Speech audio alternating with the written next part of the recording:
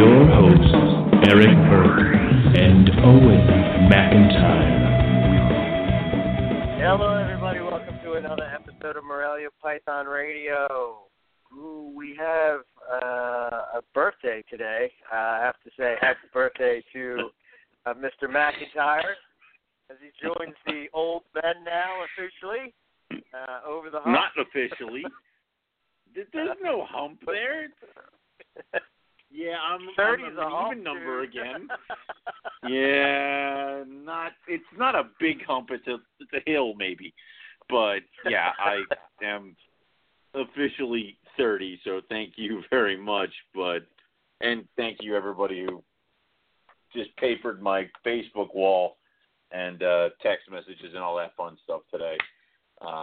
Yeah, thank you. And yes, I'm officially now 30, even though there's probably numerous people that we've spoken to during the whole course of NPR who are listening to this episode and groaning because I'm younger than I'm supposed to be. I don't know. So, we'll figure it out. Yeah. So to think you were like 20, you were in your mid-20s when we started this show. Like, oh, God. That Owen was so filled with hope and youth, and thank God he's dead. So, thank God NPR killed him. So, yeah, go ahead. No, I mean, but it was fun, and we had the Hamburg show Saturday, so I kind of got to celebrate with a few other people a little early, but yeah. Every once in a while, the June Hamburg show actually falls, on my birthday, and those are always the most fun, because then it's I wander around the show, and I'm like, well, it is my birthday, so I do deserve this python over here, so it's fun, but not so much fun, and I still ended up doing that again on Saturday, so it was one of those, ooh, California king snakes, well, it is my birthday, so the June show is always the one where I end up buying something at random. Okay. All right. Well, fair enough. It's cool though that I guess the listeners should appreciate the fact that you are coming and doing the show even on your birthday. No fill-in guests. No. No, none of that stuff. No fill-in host. No nothing. Yep. Yeah. Well. As you it's harder to do shit for your birthday that's in the middle of the week. God damn it, I got work tomorrow. I can't go crazy. So all the festivities and stuff will be this weekend, so today's just a normal day. It's just having to field all the text messages and Facebook posts and, all that other fun. Yeah. Well, yeah. That's what happens when you get old, dude. Yeah. You also shrink. So. No. Oh, hell no. I'll kill myself first. So that pretty soon you'll be my height. No worries. No, but that was the best thing ever. That was several people. I mentioned you several times during the show this weekend, and it was always well, I have to check with the Hobbit, or we got to bring my Hobbit, and somebody actually stopped me mid-sentence and said, "How tall is Eric?" And I couldn't stop laughing. So I eventually said, I'm like, Danny DeVito? They're like, yeah. I'm like, shorter. And they're like, really? I'm like, yeah. So that's there funny. could be a few people that are going to be surprised when they actually meet you for the first time, that they don't have to look down at you. So yeah. Yeah, I had a growth spurt of some sort. Exactly. Nice. Yeah, that's good. Got to get it in somewhere. Yeah. It's better that they be, overexcited rather than, underexcited. Rather they be surprised than disappointed. It's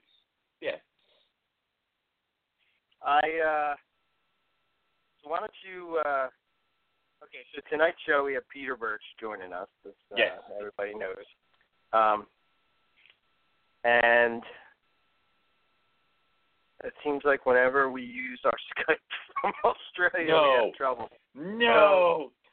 Damn it.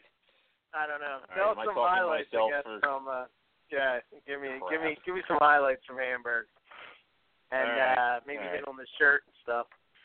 Give me a couple minutes. Right, we should do that more. So what we got is, of course, Hamburg was this weekend. It was a really cool show, and Hamburg has kind of turned into like a mini Tinley Park in Pennsylvania, where we're starting to have our own little carpet row going on.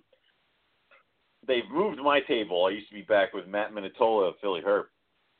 Now I keep setting up next to Jason Balin, who sits up next to Howard Redding. So it is, again, like a little mini carpet row. And apparently the other carpet breeder there, Eric Kohler, will be moving over to our neck of the woods in the August show. So it will actually be Howard, Jason, me, Eric. So we'll all be in one little area. So that's good. And I do enjoy being near those guys, and I do enjoy being around all the carpet people because it does kind of help us out. Now, if we could just get Jamie Carnes over from his end, we could all be there. Now, obviously, Hamburg's a really kind of cool show, especially with the Venomous, even though I'll never touch them, Crocodilian, and a few other stuff. At June show, it does get very, very hot in that building. So it was actually a lot less foot traffic, but a lot of people were running in, grabbing what they had to get, and then getting out real quick, just because of just how hot that building gets. And, of course, we're all not looking forward to August because that'll be even hotter unless it rains or something. So we'll see how that goes. Hopefully it's too bad. But if you are around the area and you wanted to come over, next show I think is in August. I'm not exactly sure when, but you can definitely go on their websites or just Google search Hamburg Reptile Show, and they'll pull up all the fun stuff. It's a good show, good time, all that kind of fun stuff. The other thing that Eric and I have going on right now is we do have the booster still going on to try to fund a little bit of the trip to Australia. Right now, it's looking like Eric and I will be able to get McDonald's at the airport. Maybe if I keep him on the kids meal, like a little Happy Meal, which should be fine for him. I mean, he's small enough. I mean, that should be good. But we really don't care because we were kind of just putting out this awesome shirt and having everybody just go ahead. If they wanted to buy it, buy it. If you don't, no skin off our nose. So if Eric and I only ever do make $20. Welcome to Blog Talk Radio. Please enter your host PIN. When finished, press the pound key. The hell are you doing? All right. Yeah, I really hope. All right. I'm sorry, but I did not hear you press at least 4 digits of your PIN number.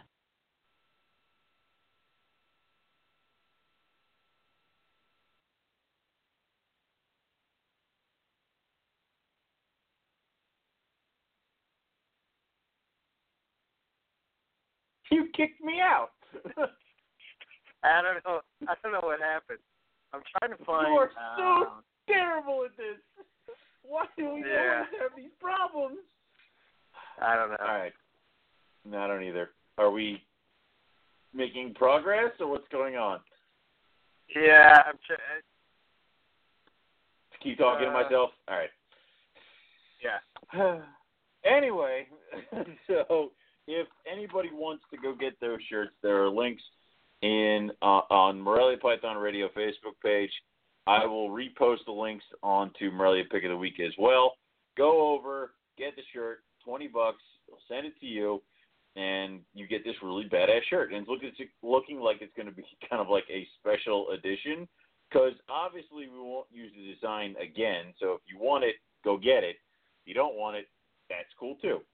So, but again, 100% of the proceeds will go to Eric and myself, who are trying to fund a trip to Australia with Nick Mutton, where we're going to meet up with Scott Eaper and a few other people and do some really cool herping. Obviously, it's the trip of a lifetime, and obviously we're going to do it regardless, but we figured maybe if some Morelia Python fans want this really cool shirt, it might help out a little bit. But like I said, we really don't care how much we raise on it.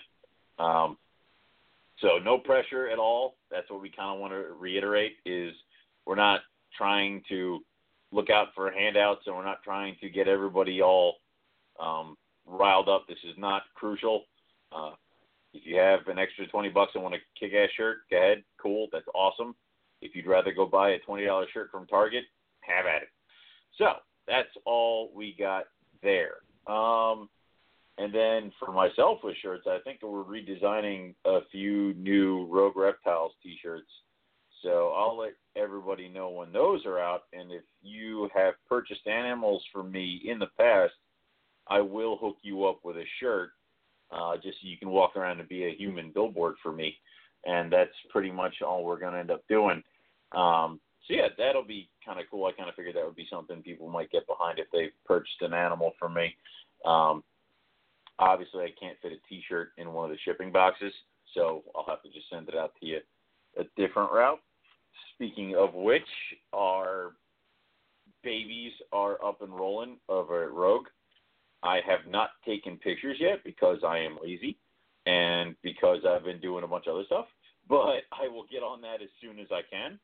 Right now, I have some caramel jags, some super caramel jags, one super caramel girl that I'm on the fence about selling. And if you want her, you should contact me because I might just end up keeping her, which is why I probably won't put a picture of her out there just because then someone's going to pay me for it and I'm going to have to sell her. So there's that, as well as I think I have my Icon Jags will be hatching soon. So, and I think that's it. I don't think we got anything else cooking this year. So please don't contact me asking me about rough scale babies. They're not here. So hopefully, maybe I'll get a clutch of bred live, but I really doubt it at this point. It would probably be a really, really late clutch, and nobody's showing signs of anything right now. So I think we're pretty much done for the year. Of course, I've said that, and now next week I'll end up like with 2 clutches that I didn't even know were coming because that's always how the world works. So hopefully the season's kind of winding down. I know a lot of us think about it where it's like, let me think. I know a lot of us think it's like June where we should really have babies hatching. We should be moving on to different stuff. But sometimes I looked back at my records and I found out that a lot of animals I've had have not hatched since till like August, July-ish. So we're still in the thick of it. So if you are someone who's on the fence about keeping your animals together or putting your animals together, and they are those spring breeding animals, bred live, inlands, diamonds, a few other animals, give it a shot because you never really know when you're out of the loop with these guys.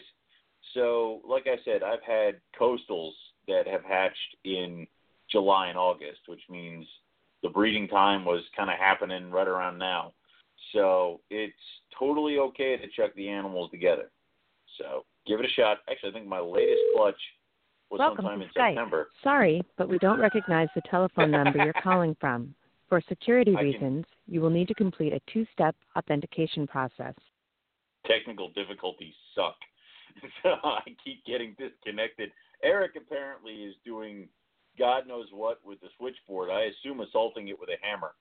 So because I just keep getting booted and Eric keeps just kind of going through. Of course, this is, again, one of those times where we're trying to get a hold of somebody in Australia. Now, Eric did talk to Peter earlier today, so we thought we had got everything rolling in the right direction, but I guess, once again, Blog Talk is making liars out of all of us. So hopefully everything gets kind of going in the right direction here and we can get this thing moving. So, other than that, I'm not exactly sure where else to go here. So, yep, either way, we'll get it rolling hopefully very soon. But like I was saying, if you are on the fence about certain animals, get them rolling, chuck them together, because we've heard weirder things, and I know of a few people that have had, when the hell, I wanted to say that they had eggs laid on Halloween, and then babies that hatched near Christmas time.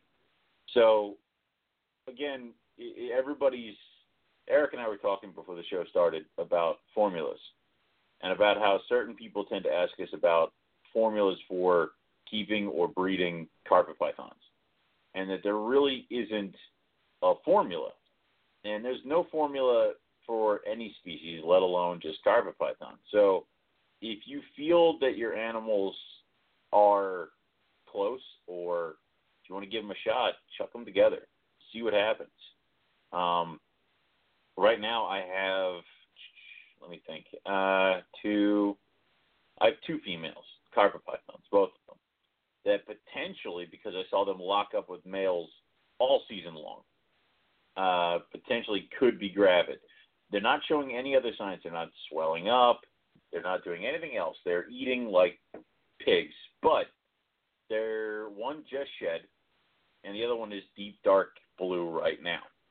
So, of course, I'm going to keep track on both of them to see if there are some eggs in the future. Now, I would not be surprised if the clutches are both infertile, just because that's sometimes how that goes.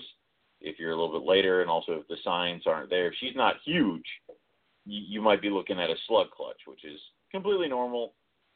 Things happen. But obviously we're pretty late, because if you think about it now, eggs laid in June or late June are hatching in late July, early August. Then you're going to try to get the babies ready to roll by end of August, early September. That's when I've run into the most issues with non-feeders or getting babies started difficult, because their bodies are like, hey, it's fall now, I should not be eating and kind of cooling down, and you're trying to get them eating. So it is kind of like a little bit of a crapshoot there. Obviously, there are 10,000,001 tips of getting babies feeding, from live to scenting to all that other fun stuff that we've gone over in various episodes.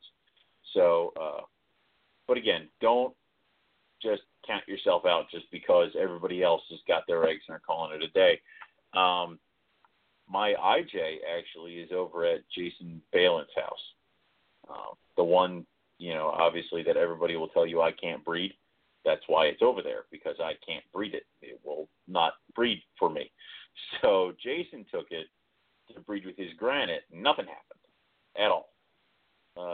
But I think it was 2 weeks ago, he sent me pictures of one of his male IJs breeding with my female. And this is now, the first, actually I think it was the day before Carpet Fest. So we're looking at late May, early June, where if anybody tells you IJs go early and they go at like the 70s. So the fact that they're even breeding right now tells you that something is completely cockeyed. So don't always count it out. There's no clear-cut seasons for carpet pythons or even pythons in general. Don't worry about it too much. So, yeah. And if you guys have success stories, or if you guys have questions, and you are on the Morelia Python radio chat, go ahead and chuck them into the chat right now. We got some downtime, so why not? If you want to be in the chat, you can contact myself or Eric. If you contact me, I'm just going to tell you to contact Eric, so you should probably just go straight to him. And we can add you to the chat. I think it may be at capacity. We maybe end up starting a NPR chat group too. We'll see how that goes, or if there's some way we can expand upon that stuff. So we'll let you guys know when it comes to that. But if you want to get in the chat, and if you guys are having success with your breedings, of course, go ahead and post pics on the Morelia Pick of the Week, also Morelia Python Radio Facebook page. And, yeah, basically the whole point of the show is we're here to help you guys be successful. So, of course, we want to hear you guys be successful with your keepings and your breedings and all that fun stuff. And if you have anything extra, you can definitely go to Jason Balin's page, which is Morelia, etc. That you can post on anything in Morelia. Also, anything else that you guys got kicking around, colubrid-wise, python-wise, boa-wise. I think he has ball pythons. It's anything, etc. I've put lizards on there. You can go ahead. And also, if you have a really cool python project, we're not going to kick you off the Morelia Pick of the Week just because it's not a Morelia, obviously. So but we just ask for kind of close to Morelia or something a little bit around their scope or interest. And also, of course, on the pick of the week, there are no for sale ads of any kind, no bite pictures of any kind, and no feeding pictures of any kind. Those will be deleted immediately. We're not going to hunt you guys down and ask you to alter your post. We're just going to delete it, and you guys will have to deal with it. There's also, you can have about one warning. We're usually pretty light on the warnings. If you're really a dick about it, we will just ban you from the pick of the week, and we have no problems doing that either. So yeah, fun stuff. If you're not already on these groups already and you're listening to the sound of my voice, what the hell are you waiting for? Go join up on those groups, and you can post all the time up there, questions, comments, concerns. We ask that everybody be respectful of newbies or asking questions. There's no such thing as a bad question, especially when you're starting out. So we'll check on that. Eric, where are we going? What's happening here? No response, which means he's busy. So hopefully we get this thing rolling. I'm in the middle. Can you hear me? Okay. Yes. So I'm just trying to get Peter in here. Oh God. Some Skype stuff, but for some reason he's not able to call in. I can't figure it out. No. Pretty tech savvy, but yeah, you only go so far. Crud. Hold on. Good. Okie dokie. So hopefully we'll get this rolling in the right direction. So it will be one of those things where we can try to get this thing rolling. And however many times we do talk to somebody in Australia, there's always something that goes on, a little high wire. So what we're trying to do is get Peter to use his Skype account or the Morelia Python Radio Skype account, because we have one, to call in and get us in there, because sometimes we do lose phone calls from Australia a lot. I mean, it's a pretty far away place from Pennsylvania. So obviously it's a little bit difficult, but trying to get it in, this is just one of those things that's a little bit of a quirk of the show. Hopefully we can get this rolling in the right direction. If not, I know we can always reschedule with Peter. Eric and I can always do whatever it is we do when these things happen. We surely have a contingency at this point. So we'll figure that out. But obviously the next thing to talk about is I have no freaking idea.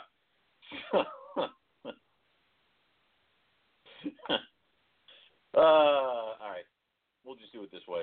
I want to talk about my white lips because I like my white lips, and I have no one here stopping me from talking about my white lips. So let's talk white lips. White lips are fantastic animals that I think everybody should own if you are a psychopath like myself and enjoy animals that will never, ever, ever, ever, ever love you. So there are obviously the two phases, black and the gold. I'm partial to the black, but I think everybody else on the sun is partial to gold, which is weird because, like I said, I like the black ones. But I think that they're one of those animals that are very misrepresented, especially because everybody has the same qualms we always used to have about carpet pythons and green trees and everything that, and that's the stigma that came with them when they were brought over as wild-caught animals, as being aggressive, flighty, bitey, shitty, mean animals. I have 3 captive born and breds and 2 wild-caughts, and my 2 captive born and bred girls are babies. I had people holding them at Carpet Fest. I had Nick Mutton talking about how this is a very good representation of a captive white lip, just as by its attitude. So I think they're one of those animals that if you could get the opportunity to purchase them, you should. And if you want to challenge, especially if you can purchase some captive born and breds. Now that's not getting a captive born and bred from the guy who mysteriously has all this stuff that's on the dealer's lists a week or two after the lists are released, but swears to God everything on his table is captive born and bred. So I hate to break it to you guys, but that guy is lying. So that's just how that goes. If you're going to get a interesting and rare animal like a white lip that you want it to be captive born and bred, you're going to spend that kind of money, you better be getting it from somebody who can show you pictures of the parents, picture of mom sitting on the eggs, picture of the baby coming out of the egg, has seen that thing from birth, has probably seen the parents from birth. That's what I would go for. And they are just one of those cool little animals, and they, like I said, they are a little bit more flighty. The way I get around that is I give them bioactive substrate, so I don't have to be in their cage all the freaking time. I, of course, give that also to my Dominican red mountain boas, but for a completely different and way more disgusting reason, is that they are shit machines, and they just constantly are grossing out their entire cage, like smearing it on the walls.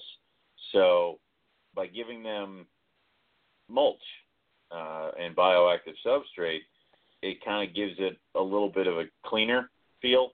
I don't have to go in there all the time and swap out a bunch of paper that they just totally painted on. I have to scoop out one section and then replace it. Same thing goes with the white lips. It's kind of like really easy to get in there and clean them. And it kind of calms them down a little bit. My one wild-caught male was really flighty and really psychotic until I moved him on the mulch, and now he builds a little burrow, stays in it, doesn't really do too much, and it kind of calms him down. So if you have white lips, obviously you know what I'm talking about, but if you have any kind of other python, potentially be kind of flighty and nasty, maybe you want to try to do something where you don't have to be in their cage all the time. Now, and I've said this to tons of people, because they always ask me if this animal is nice and this animal is nice. My usual response to them is I don't need them to be nice. Those of you who've been over my house know that my water python is a psychopath. She's a crazy bitch. I have to cover her cage or she will literally bash her head trying to get at me through her tub. So, yeah, just totally cover it this way she can't see me. And that's just something you do. She can't see me. She's a little bit more relaxed. She's not hitting her face. She's calmed down a little bit. So it is the best thing to do. So if you have an animal that is maybe a little bit more high-strung, a little bit more stressed out, a little bit more aggressive, try doing something like that, because it's worked for me, especially with an animal like a white lip. So it could be something to do. I'm seriously considering it to do it with my Timor python. And that would be pretty much it. I mean, everybody else is not real messy and not really flighty or really aggressive, except maybe if you count the colubrids, but there's nothing you can do about that. That's just the colubrid.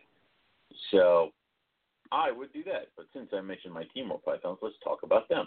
I like them too. So fortunately for everybody, I'm just going to keep talking until Eric stops me, but he's not here, so you're all stuck with me. So the Timor pythons are something that I'm still fairly getting used to. The animal that I have is by no means what was described to me as the species norm, especially by the person I got it from. She is nervous, but she's not aggressive. She's a little flighty, but is easily kind of directed. So I can pick her up and then kind of point her at an open cage, and she'll slide right in it. And as long as I don't touch her tail, there's no shitting, there's no hissing, there's no biting, there's no freaking out. And that's sometimes what you got to do. A lot of people tend to not understand that sometimes with high-stressed animals, the best thing to do is take a step back and not, don't tame them down. That's what you keep hearing from a lot of people is that I'm trying to tame this and I'm trying to make this sociable. And no one cares if it's sociable, or you shouldn't care. If your main purpose is breeding, it doesn't really matter. Now, I understand that a more sociable animal is easier to handle, clean, care for, breed, but do all that and try not to stress them out too much by just taking a step back a few feet and not really, I don't grab her by the back of the head and hook her out and slam her into a holding bin. You just I scoop her up, sometimes with her house and all, and put her into another holding bin, clean her cage, and then she goes right back in.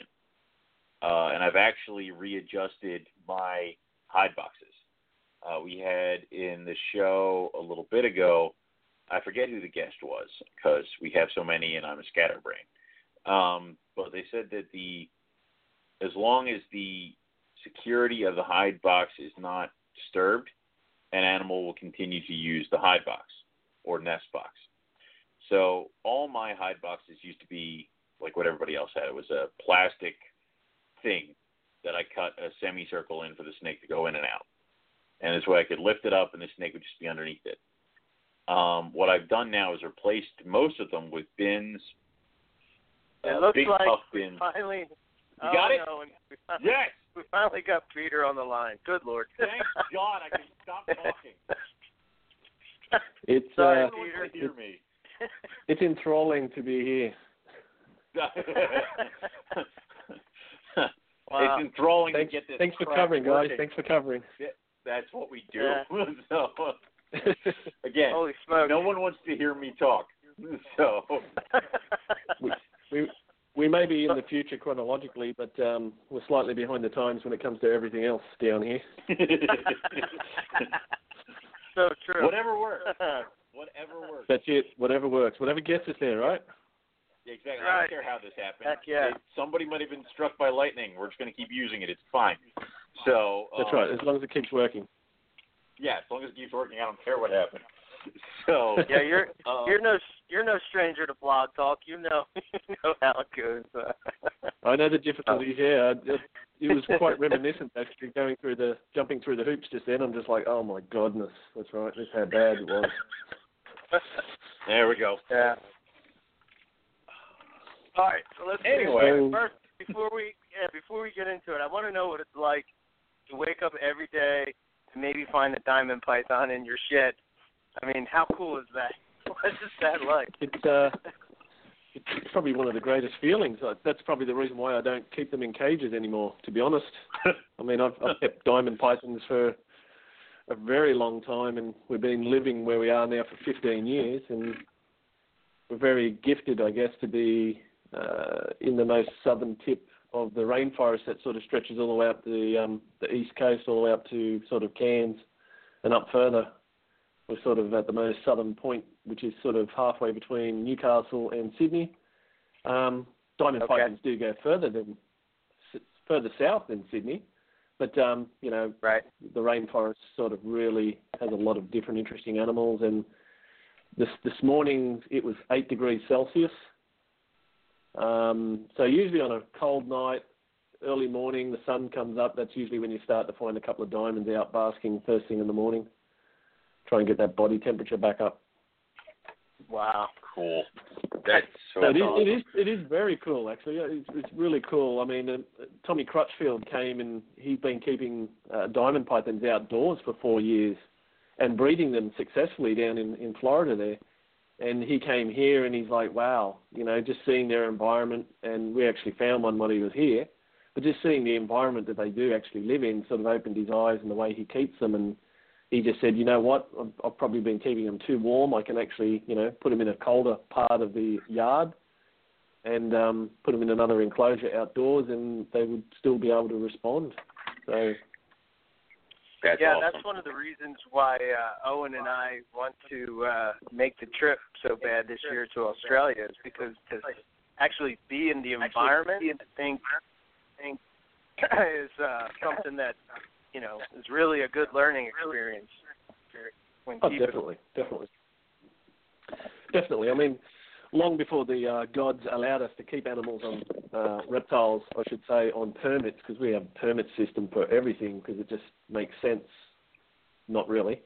But in the authorities' eyes, it makes sense, charge you money to keep an animal that really they have no understanding themselves of.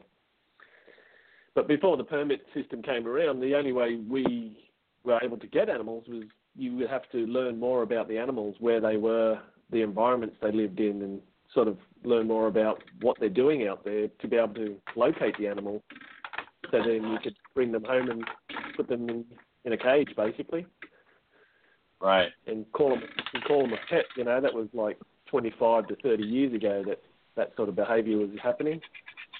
And I guess a lot of that was very useful because a lot of people were learning more about the animals prior to even getting the animals, whereas now we're very much like you guys. You know, we have a license system that really requires the only ability to be able to pay money and write your name on a piece of paper, and people can basically get their hands on just about anything, you know, for the good or the bad of the animals. And it's sort of a little bit scary that a lot of people are buying animals and, you know, after they've bought the animals, they say, oh, what sort of enclosure do I need? What temperatures do I need to keep them at? And, oh, I'm not really sure, but what is it eating? It's a little bit scary. A little bit scary. Yeah. Yeah. A little bit of a backwards thing. Yeah, definitely. Well, so, Peter, we always to wrap it all up, to live in the environment where diamond pythons live, it is magnificent. You just never know when you're going to see one or where they're going to be or what they're doing. And you know, you could pick them up and their body temperature will be right down there, you know, very low, like in the single digits. I guess most of the diamond pythons around my house don't really approve of me sticking a thermometer up their cloaca, but, I mean, I need to know these things. They're going to start avoiding your house, dude. Like, they're going to be like, you're going to have to start going further and further out to find them just because they're not going to want to be near you because that's the guy who shoves stuff up, like, areas. Yeah. So they're going to be like, but it's only further gone. It's only a slight molestation, but, you know. Yeah, they're fine. So it's for the good of science. Come on. Right. But, Peter, why don't you tell us, like, what got you into reptiles? I know living in Australia has got to be, like, really easy to get into reptiles out there, but what got you into it? I don't know if it's getting into it, you know, like a new hobby or as such. All I can remember is some of my earliest memories and, you know, interactions with animals.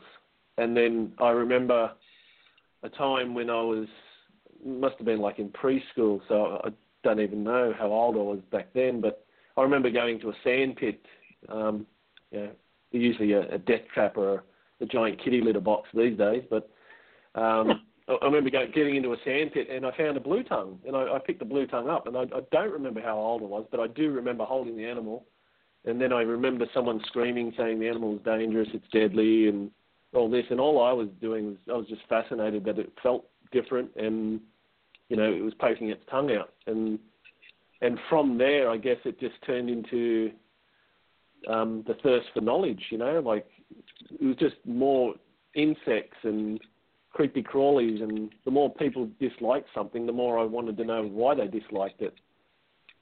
And it just grew on from there, and, I mean, some of my other memories is being 8 years old on my grandfather's farm out in central New South Wales, catching anything that moved. It was mostly lizards, blue tongues, bearded dragons, and shingleback lizards, and a few geckos.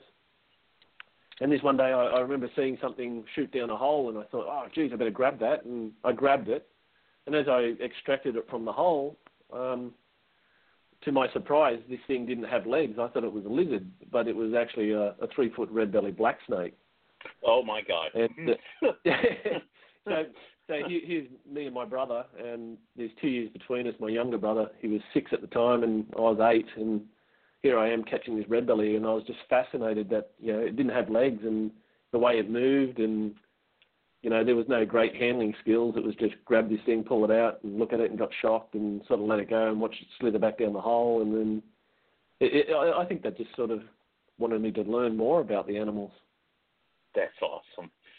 And I guess because we do have so many venomous snakes in Australia, you know, most people's first interaction with snakes in Australia probably would be with a venomous snake of some degree. Jesus. That's yeah. It's a little daunting, but yeah. It can be. So it can be just a little bit. It's just a red-bellied black snake. It's fine. So, but we heard that in one of your interviews that you collected animals for research. Can you tell us about some of your experiences with that? Yeah, I got an opportunity it was about 20 years ago to work with the university as a field technician. That was the role, field technician. But in all reality, I was the guy to search out reptiles, capture them, make them available to students doing their master's degree or their PhD or whatever it was. And they were international students, so a lot of these students had never seen the animals they were looking for. They had no idea what the animal was, where it would be found, how to handle that particular animal, let alone trap them in larger numbers so they can collect data and then stuff like that. I mean, some of the studies I worked on was population density of the eastern long-necked tortoise, the Chelidina. Okay. So that was one of them, and I mean we were putting. So basically, it was no free-flowing water. It was just basically like a water hole. We call them dams. Just pastoral area, so there'd be cattle or cows on the block and sheep and that, and then you just go out and throw some traps in a dam. And I would rock up the next day at 6:30 in the morning, pulling the traps out of the dams full of turtles, waiting for the student to come in, and I'd be collecting all the data until they turn up at 9:30. And then, you spend all day marking the animals, measuring them, weighing them, and then releasing them. And then over a period of time, you could start to see the population density within, like a 5-acre or a 10-acre area within these small isolated dams. And then sometimes you could actually see where the animals had moved from one particular dam to another across the terrain, and they'd made it safely. So it sort of started to open your eyes. I guess as a reptile keeper, it sort of opens your eyes that, we talk about cage sizing and all the rest of it, but, when they're free roaming animals, they do incorporate a lot of the area that they walk between. Some of the other studies was some smaller skink species, Cryptobrophilus, some Lamprophilus, the two Lamprophilus, Delicata and Kitchenedi. And there again, they were population density, but my job there was to dig holes. Apparently, I'm really good at digging holes. So, okay. In an area, you're digging a hole every, I think it's about every 3 to 4 feet. You're digging a small 4-inch hole in diameter and probably about 6 inches deep. So you're doing pitfall traps, and you're doing that in a like a grid system. So basically, they pick an area, and Lucky Me goes in and digs the whole area out and puts all these traps in. And then my job every day was to search the traps and collect animals. And once the animals are collected, then the students would come out and do all the hard stuff, all the really hard stuff after I've done all the easy stuff. Yeah, I was doing the easy stuff. Oh, you were saying, like, you're getting up at, 6 and going herping, and then they're coming around at, 9? And getting data on animals you collected? I don't know. I think you may have had the shorter end of the stick in some ways, but, you were getting paid to herp, so that's probably a good one, too. Oh, hell yeah. I mean, so some of the other stuff we did, there was a couple other times I had opportunities to travel to basically go herping. So there again, I'm getting paid to go somewhere else to herp, to catch different species of skinks. We also did the guys that were involved did another study on the southern rainforest dragons, the Hypsilurus spinipes.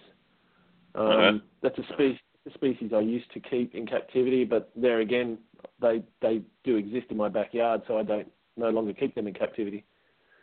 And you just start to learn more and more about these species, the more involved you get, and aligning yourself with, the academics and how they look at things differently to normal people. That's the only way I can describe most academics. They see life obviously in a very different way. But there's so many different studies. There was another one that we did, blue tongues. So we're doing some radio telemetry work with those, tracking them, seeing where they go. The transmitters were heat sensitive, so depending on the number of beats per minute, you could actually predetermine the body temperature of the animals. Wow. So you wouldn't be, you're not molesting the animals any more than you need to be, because obviously every time you interact with the animals, you're changing their natural behaviour. Mm-hmm. Mm-hmm. So, I mean, some of the earlier stuff we were doing was cotton spooling of rainforest dragons. So these guys are moving vertically up trees. They'll go up a tree probably 30 to 40 feet, and then they jump across into the canopy of another tree, and jump across into another tree, and then they'll come down, go across the ground probably 5 feet, and then up another tree, across a vine.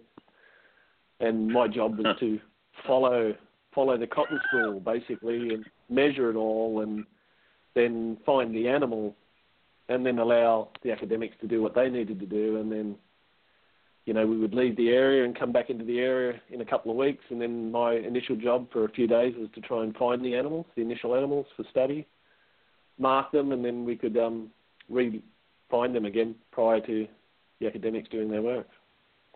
Wow. That sounds awesome. It was quite interesting and awesome. It just, I loved it. I really loved it. That's so cool.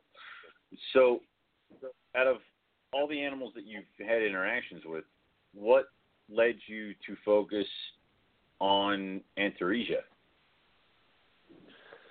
That's a good question. I'm not really sure.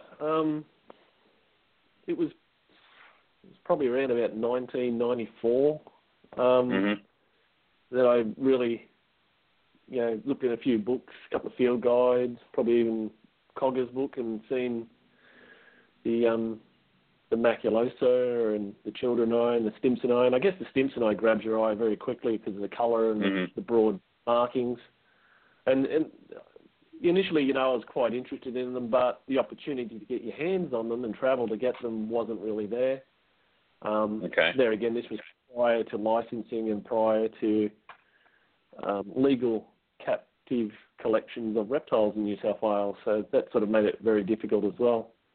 And back then you're relying heavily on the word of mouth and friends of friends and sort of almost an underground of contacts to be able to get your hands on certain things.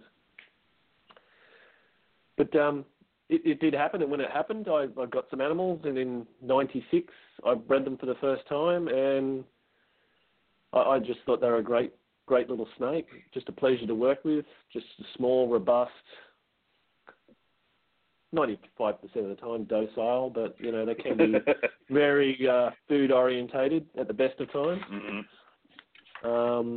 And I just found them really easy to work with, that you could do a lot of different things with those guys, and they could tolerate it more than some of the bigger snakes. That's very cool. So, can you tell us about Spot? Spot, my mate Spot. Yeah. Well, he was one of the first animals I got back in '94. Spot's he's just my best friend. He's the first guy, and he's the one that sort of led me to where I am now. I don't know if that's good or bad, but it has led to me to fall in love with these animals. His girlfriend I got in 1996. Even up until last year, and this year she's ready to go again. But last year she laid a nice clutch of 12 eggs, and I allow her to maternally incubate her eggs. And I just find that's really amazing to allow these animals to do what's natural, and as they say, Mother knows best, and you just sit back and watch what they do. And even though they're trapped in a small enclosure, I guess, in the larger scheme of things, they still manage to know exactly what they need to do to get those eggs to hatch. Right. That's awesome. But Spot's my best friend. I mean, I did mobile education for 15 years, go around to kids' birthday parties and preschools and all the rest of it, and Spot was a major part of that. So him and I formed a really good bond. In between shows, he'd be hanging around my neck while I'm driving through the traffic and whatever. And all the kids would love him because, it's Spot. Yeah, it's Spot. I love Spot. Yeah. And Spot, he's an old fella, and, he never once looked sideways at biting or nipping anyone. And he's just, and little kids don't do this, don't do that. And the first thing they do is exactly what you told them not to do, squeeze him, try and pull him apart. All the rest of it, but poke him on the head. Touch the sharp part. Don't worry about the other one. Yep. But it's just he's a great animal, and I love him. And he's just a normal spotted python to most people, but to me, he's a family member, and he won't be going anywhere. Awesome. He's here forever. That's cool. Do you have a favorite species of Antaresia from the genus? Species. Yeah, it's a good question. I really think probably the spotted pythons are probably. I think I like them a little bit more than the others. It's hard to say. I mean, I find they're all slightly different. You open a box with a children's python in it, 99% of the time you're going to get bit. You open a box with a Stimson's python in it, and it's almost a 50-50 gamble. Percentus, okay. The percentus, you probably got a 30% chance of getting nipped. Whereas the spotted pythons, most of the time they don't want to. But then again, I've got some awesome animals that as soon as you touch that box and as soon as it cracks the lip, they'll do a 360 bite over the top of the box or underneath the box to get your hand. So, right. I don't know. I like the spotted. I just think it's the patterning that really captures me. The way the patterns can be so completely different. Right. So I really think they're probably one of my favourite ones. Yeah. Well, they're probably the most favourite of my favourite ones. Yeah, it's like having a favorite kid, right? Sure, I understand. Yeah. Yeah, you're going to love them all equally, but yeah. Right. Have you found each of the species in the wild? Have you? Stimsoni, yes. Chidren, yes. Maculosa, yes, but not percentus. I've been in the area a few times for the pygmy bandeds, but haven't found one as such. But definitely once you see where the animals come from, it like I say, it does sort of help you understand a bit more about the animals themselves and maybe their requirements in captivity a bit more. What was the one thing that you learned that you took back, that you applied to how you kept them? Probably that they need, I guess some people get a little bit lazy when it comes to water, offering water to animals. Okay. And I just fill the water bowl up, and when it dries out, I'll fill it back up, or if it defecates in the water bowl, then I'll change it. I just found that when you find these animals in the wild, if times are tough and there's no water around, then they definitely look worse for the wear than if there's abundance of water. And same in captivity. They need to have a large quantity of water available so that they still always look nice and healthy and robust. Yeah, it's funny. You hear a lot of people talk about humidity, but you don't hear a lot of people talk about hydration. They focus more on humidity, where I think more of the focus should be on hydration. Yes, definitely. I mean, humidity is... I look at humidity as a killer. I don't like humidity. I don't like to see moisture in boxes and all the rest of it. I like to see water bowls. I don't like to see condensation on the box or anything like that. Yes, exactly. So I would it's agree. A bit of a difference. What about in your book? You guys talked about this new species that you guys referred to as the pygmy banded python. Is there any So has there been any more research done on this since the book came out? Yes, there has. There's a lot of stuff that's happening, but with true credible taxonomical work, it takes time, and it's very. Thank you.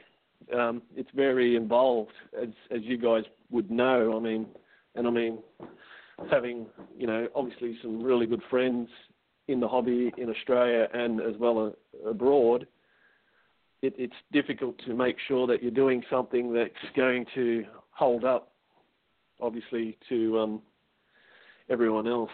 Everyone else sort of criticising and the claim that there's a new species and all the rest of it. But basically, where we're up to is we've put a paper together, sent it off to Zootaxa.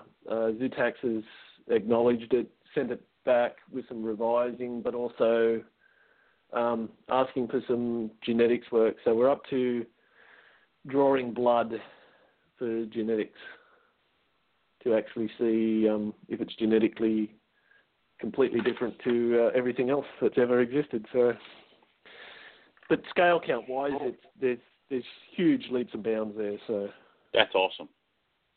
So if it does happen, it might be the new exciting thing in Australia that's happened in the last 60 years. But there again, it has to, other people have done work that make it very difficult for, other people to try and do the right thing as well. Those people shall remain nameless, but we all know who you're talking about. But it's always better to remain nameless. You don't need to name names. It's like Beetlejuice. Yeah, don't say his name. You don't do that. It'll pop up. Yeah, exactly. We don't want to deal with that. But you're exactly correct. That is so cool to have a brand new species. That would be really cool. And it is. I mean, we've when we initially put the paper together, that's me and a friend. Him and I both have been working with the animal for over 20 years, looking at it and all the rest of it. And it's only been in the last probably it was a couple of years before the book anyway that we were sort of discussed that there's something in this. We should do something about it, and we kept working with the animals and breeding them in captivity, and every time you breed them, you just go, they're just completely different. They look different. They look like little zebras. Some of them have that silvery blue eyes, and it's just, they look like they've slithered into a wall, and they've got a short, blunt sort of snout as well. So there's a few little things just by, as a keeper looking at them, they're different.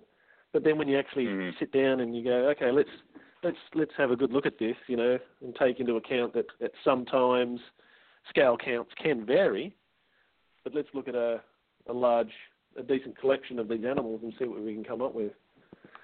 And we've had a couple of people in the field collecting skins for us, as well as wild animals, so that we can start doing the genetics work.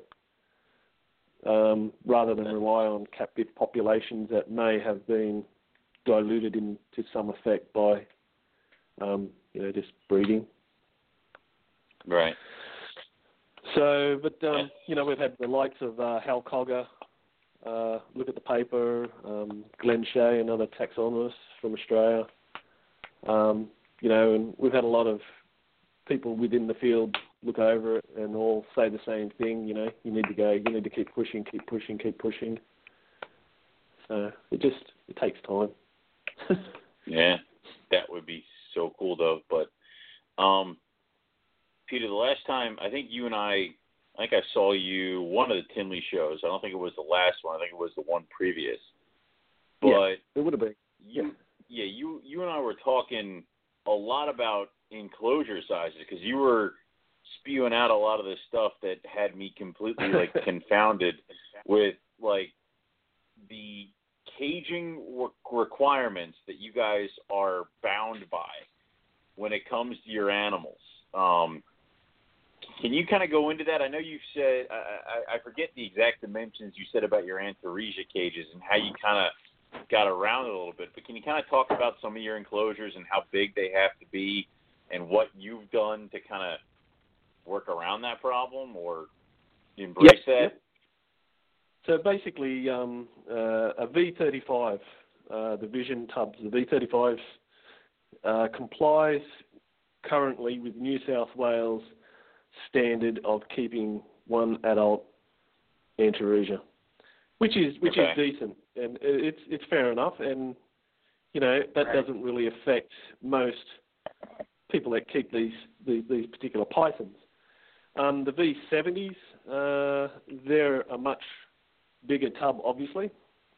So basically, if you wanted to put, you're keeping one animal in a V35, and you want to breed that with another particular Antaresia, then all of a sudden that V35 tub no longer complies.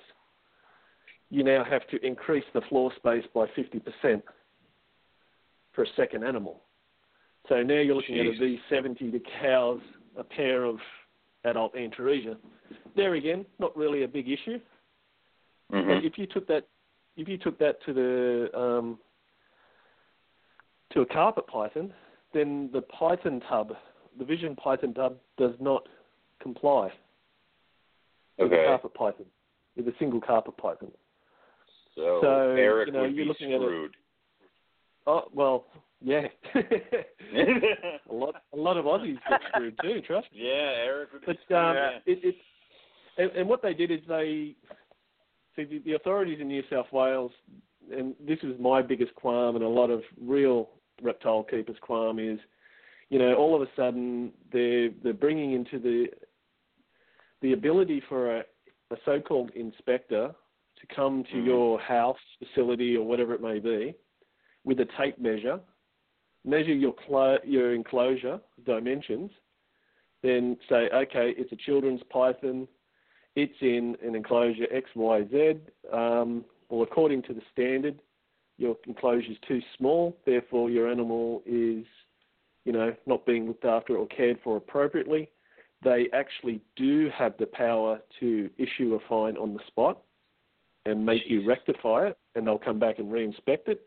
But saying that, no one has ever been inspected and no one has been issued fines. So what it really does, and it really gives them the ability to try and restrict the number of animals that someone has.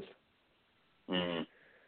So, if you've got a python rack, a Vision python rack, and all of a sudden the authorities come in and say, okay, then, you need something twice as big for each animal inside that tub, therefore you're now using twice as much area for half the amount of animals. It's sort of reducing your collection size. And then the other thing they do in different states is, they restrict the number of venomous reptiles or venomous snakes you can have in your collection. So there again, they're constantly doing these different things in different states. At some point, all these states are going to get together, and they're not going to take all the good things that each state's doing. They're going to take all the bad things and come back and go, you know what? Reptile keeping is getting out of control, even though we've got it licensed and, they govern it quite heavily. They're going to go, it's quite popular, it's not really the in thing for most people, so therefore let's try and restrict the keeping of native animals. And I think that's really Australia's biggest problem is, keeping native animals seems to be an issue. You can keep a cat or a dog or a rabbit or any of those typical companion animals completely unrestricted. You could buy, I could go out tomorrow and buy any of these non-indigenous birds, like an African grey, and keep it, and then it could escape out of my enclosure and fly freely. But that doesn't seem to be a big problem compared to if I have a diamond python and it escapes. That seems to be a bigger issue. Even though that, if you're not within the home, within its typical home range with a reptile, the first winter or summer that comes along will definitely take its toll on that particular animal. Right. I understand the fact that, we shouldn't keep non-indigenous stuff like exotics for us, but that's, I'm happy with that. A lot of Aussies probably wouldn't be, but I am. So. But yeah, the cage sizing thing is just completely ludicrous. They come in and say like a Chinese container, which is probably about 3 inches wide by 4 inches deep by 2 inches high, is sufficient for a hatchling.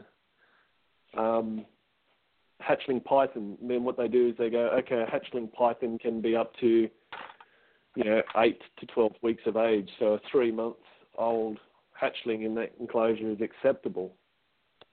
Oh, geez. But then they turn around and say, you need to then increase the size of the enclosure compared to the animal. It's like, well, I'm not a mathematical whiz kid. I'm a guy who loves animals. Well, and the paperwork we have too is just ludicrous.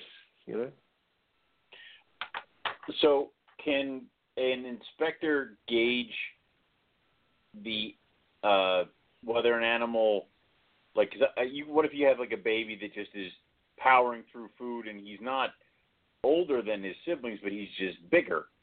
Could that potentially be something that they would flag in as an animal that is too big for an enclosure? Well, then if you wanted to be a bit of a smarty pants, you just turn around and say, well, this is the age of the animal. It still falls within their guidelines, but you don't want to poke the tiger. No, you don't really want to do that. No, I could understand that. Most of the time, you're just sort of very compliant, and I mean, if you're doing the right thing, you've got nothing to worry about. If you're doing the wrong thing, it's only a matter of time until they catch you. Right. It's very rarely that people get caught, but when they do get caught, they're doing the wrong thing, and it's quite well advertised everywhere. So, with your larger animals. Yeah, I mean, like things like olive pythons is probably a good example, and scrub pythons. Well, olive pythons, I keep my olive pythons in an enclosure it's 8 foot long. It's 1,200 wide, which is 3 feet wide by 3 feet high, and that's one animal. Wow. That falls within the guidelines for a scrub python, which is probably the longest one out of all of them. I keep my blackheads and my olives in those enclosures. Wow. So, yeah. So they're quite big, right? Yeah. They're quite big enclosures, but I mean, it's, as far as I'm concerned, they're big-bodied animals. They do like to cram up, but you have a hide box or some situation where they can get in there and, they're quite tactile, like nose pythons. They like to touch stuff, so give them an area where they can squish themselves in, but also give them the ability where they can stretch out and allow their lungs to stretch out. I just think that's something personal. I just feel they need to do. Okay. Need to be able to stretch out occasionally. We all do. A little bit. Every once in a while. It's like when you fly from Australia to the US, the first thing you want to do when you get off the plane is have a good stretch out. Well, hopefully we will at some point. We will experience that. But with all the different types of Antaresia, can you go into kind of like their caging differences from babies all the way through adults of all the different types? Because they do vary in size just between the they do vary in size. I don't really change too much between them all. I don't know if that's because I'm ignorant or maybe because, I sort of know that they're happy. But I keep all my babies, whether they're hatchlings or up to a year old, depends on how much food you want to pump into them. I mean, there's some magnificent growth rates you can get out of these little guys, and I'm sure you can do it with any python. You get a neonate that hatches between 15 and 21 grams, and within 10 to 12 months, that particular animal could be up to 450 to 500 grams in body weight. We're talking an amazing growth rate. You definitely don't want to have that still stuffed in a little Chinese container. Make for interesting reading in the newspaper. But so I use like a 5 litre a tub. It's like a lunchbox. It's probably probably a foot long by half a foot wide by 3 inches high. Mm-hmm. So it's a decent sort of, it gives it a nice big area. I keep the neonates, so the neonates have a hot spot of 36 degrees Celsius, which is quite warm, but I just find that really works for the neonates. The hatchlings right up to, you can keep them in there up to a year old if you're not power feeding them or anything like that. Right. After that, then they move obviously into I use the V35s, so then they move in. So once they've made the grade where I've selected them for future breeding, I'll move them into the V35s. And then they'll spend the next 6 months in there, and then they usually go straight into there. So 18 months of age, I'll put them straight into the breeding cycle and produce something out of them. All the adults. So adults I can keep in V35s or the V70s. And typically that's what I use for all of them. Obviously the spotted pythons get a little bit bigger, so they would typically more often be in the V70s than the 35s. So they get a little bit bigger area, because when you introduce the second animal into there for breeding, then it just makes it a little bit easier for them to get away from each other or get nice and cuddly with each other. Right. So what kind of setups are you, like, what are your cages, like substrate, hide boxes, what are your basic setups? So a basic setup is I'm using these little water bowls in my neonates. So it's like a black plastic that you can drop in your little deli cups in the top. So I can drop a deli cup in the top, fresh water deli cup. If they defecate in it, I can just pull out the deli cup, throw it in the bin, fill up the next one and drop it in. It just makes maintaining a large number of babies very easy. I typically use a product we call, what is it? It's a kitty litter, but it's made out of newspaper. We usually call it Breeder's Choice. It's just a recycled newspaper pellet. I just find that's very absorbent. And, the old days of paper towel in a water bowl, the snake has a drink and then pulls on one side, flips the deli cup over, and it just wets everything, and you come in the next day and there's just condensation everywhere, and I just don't like humidity. I don't like it. So I went to the kitty litter stuff. It's very absorbent. The new bowls allows the snake to hide underneath the bowl, so it's a hide as well as a water bowl. And the good thing there is I was trialing different things where initially I was using paper towel, and the snakes would always get underneath the paper towel, always knock over the deli cup. So then I started using the Breeder's Choice with a piece of cardboard, which they would use as a hide, so they'd get underneath the bit of cardboard and the Breeder's Choice there, and they'd feel comfortable. And I think if the hatchlings are comfortable, they will respond better when it comes to feeding, because they are notorious to be very difficult to get feeding for some of them. So then as they grow and get bigger, then, I'll go to the aspen. So at the moment I'm using the gypsy snake aspen bedding. I think it's a German product. It's very soft and absorbent, not like the gypsy that I've seen in the US. It's more of a sharp, sort of fragmented bedding. I mean, that's good, but long term, when you see these little snakes eat it, it just scares the hell out of me. Right. Other stuff I'm using very soft and palatable. I mean, you can put it in your own mouth and eat it, and you realise that, it'll stick to your mouth, but, when it comes to it, you could pass it quite easily and it wouldn't cause a problem. Right. And that's Peter, have you eaten the... I've eaten lots of things, yes. You've eaten it? Okay, so you have tried this yourself. You're speaking from experience. All right. Yeah, I'm one of these guys that I like to try things before I offer them to my animals. There's obviously there's a line. Right. The line's probably a little bit further than most people's line. Yeah. I'll try the rat. It can't be bad. Yeah. It can't be too bad, right? I make them myself. No, I can't now. Guaranteed. Yes, Nick ate one, so it's fine. Yeah. But temperature-wise for the adult Antaresia, you know, they would sit during the summer months on a hot spot of 32 degrees Celsius, cold spot of probably 28 degrees Celsius in the front of the box. And in winter, you know, like I would reduce those daytime temperatures, but also the nighttime temperature I think is probably, with all the species, probably more important.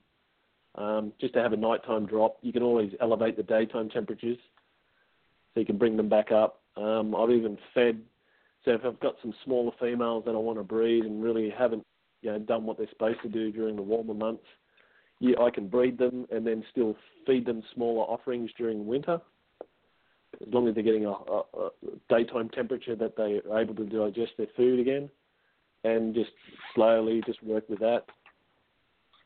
But I don't really do anything different for a Mac or a spotted, or a Mac or a Stimmy or a Chidren's or a Pathensis. I just usually keep them all around about the same. And find that they all respond very decently. I mean, cycling, you know, Chidren's pythons seem to be the first off the run when it comes to cycling. So I'll put Chidren's pythons together. They'll start to do their thing, and you go, okay, then the season started. Then usually a month later, the spotted pythons will kick in. Then usually a month later, the Stimson's pythons. And then usually towards the end of the breeding cycle is the Pathensis will usually kick in. But I guess it all comes down to where you live and your temperatures that you're exposed to as well. So, interesting. So I try and get a lot of my morning temperatures through my rooms, and that helps to, you know, drop those temperatures. I almost reverse cycle during winter. So their nighttime temperatures are during the day and their daytime temperatures are during the night, because they don't have access to any natural sunlight. It just allows me to have more control over their temperatures during their night cycle, which is my day cycle. Because, you know, if it's dropping down to single digits, it doesn't usually do that in their normal areas. Maybe some of the Stimsons and Pathensis, but not the other guys. So they're not as withstanding to really cold temperatures as, say, like a diamond python is. No, the diamonds are truly the masters of the cold temperature for sure. Sure. Okay. So we're talking about breeding, and you know, one of the things that was in your book that I thought was interesting was the pre-breeding conditioning. What's your approach to making sure that all your pairings are ready for the upcoming season? Do you do it like a couple months ahead of time? You know, what's your process? For females that have bred before, it starts from the day they drop eggs. As a rule of thumb, I like to try and get at least 20 to 26 feeds in them before the next breeding cycle. And those females would always be offered like a weaner rat upwards. So I've got some big spotted pythons that'll eat like 150-gram rat. Some of them would take even more, I guess, if I gave them to them. So that cycle starts as soon as they drop a clutch of eggs. Try and get food back into them straight away, get that condition back onto them, bring them back up, but also try and give them a little bit extra that they're able to expend the following season. So for new females coming in, you know, at a year, that's when I would start. So the countdown for the 6 months prior to breeding is when I call it pig feeding, but it's basically, you know, adult Antaresia, I would feed adult mice, males. So the adult Antaresia males would get adult mice, whereas all the females get weaner rats. So therefore, you know, they should be getting a little bit extra fat. The females would get fed every single week wherever possible, whereas the males would probably get fed every second or every third week. And I mean, the old saying, keep them lean, keep them mean, sort of applies with that. If you're really doing that to an Antaresia, every time you touch that box, you're going to get bitten by that male because, they do love their food. They are very food orientated. But if you overfeed a male, he will perform, but he won't perform as good as he can on a little bit of a leaner diet. Okay. One of the other things that... Oh, go ahead. I'm just saying that, and I've had some males, I've put over 10 females and still got, 10 clutches. So, wow. 10? Trying... Wow. 10 out of 10, yeah, he did good. 10 out of 10. Wow, that's awesome. A bonus for him, but he did really well. And I mean, it's just all these little different things you try over the years to see where, what's going to be more efficient and effective.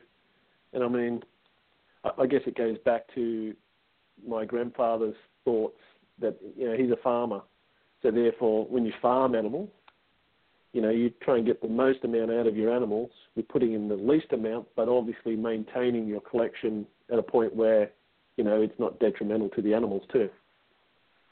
Sure.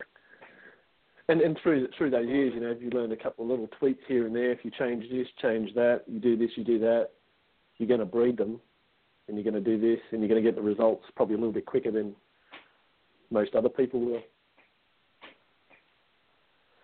Very cool. So, yeah.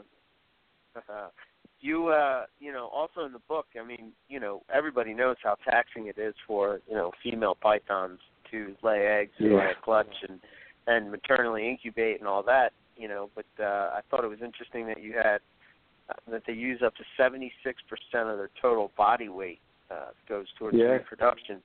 Do you have a weight that you shoot for with females, or are you just going by that rule with how many rats you're feeding them, or how much food you're feeding them?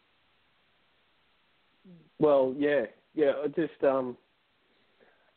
what I've learned over the few years that I've been breeding them, and I was lucky because I was keeping a lot of that information along the way. And then when Nick and Justin were here, staying with me, and I showed them my collection, and luckily enough, I was getting eggs, and one of those clutches of eggs was a pygmy banded laying a clutch of eggs, and that straight, because that's the particular animal that lays the huge clutches in body mass compared to their own body weight, and straight away you pick that female up, and her belly was sunken all the way down, and she just looked like a bag of bones. It looked like someone had ripped all her inside out, and there was just nothing. It was just completely sunken, and the skin almost folded over and touched itself.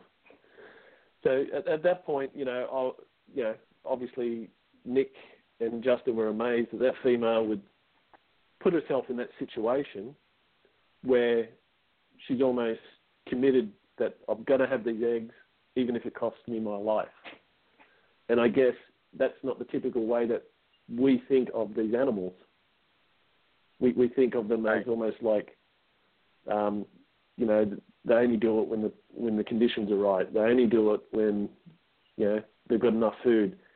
But the thing is, they will put themselves in that position more times than not. So if you're not keeping the food up to them and keeping their condition up to them, they would almost do exactly the same thing, like throwing themselves under a bus, for the sake of producing a few eggs, and one of those may make it and replace me. Right. So that makes it a little bit weird and difficult. But when we're talking about nature, just goes on no matter what happens around us. So when people say to me, what's the magic number? And I hear all these people blurbing out all these numbers, and I think it takes me back to all that information that I collected over that 10 years, all that data of females at X amount of body weight, clutch mass is X amount, and all the rest of it. And you go back and you look at it. And what I found is that I have bred these guys, like a children's python. I've bred a children's python at 125 grams. It was a struggle feeder from day one, but I wanted to get a clutch out of it no matter what. So at 125 grams, I put a male in. The male mated with her. She laid 3 fertile eggs. Oh, wow. So she laid these eggs, and then she just went back onto the food like normal.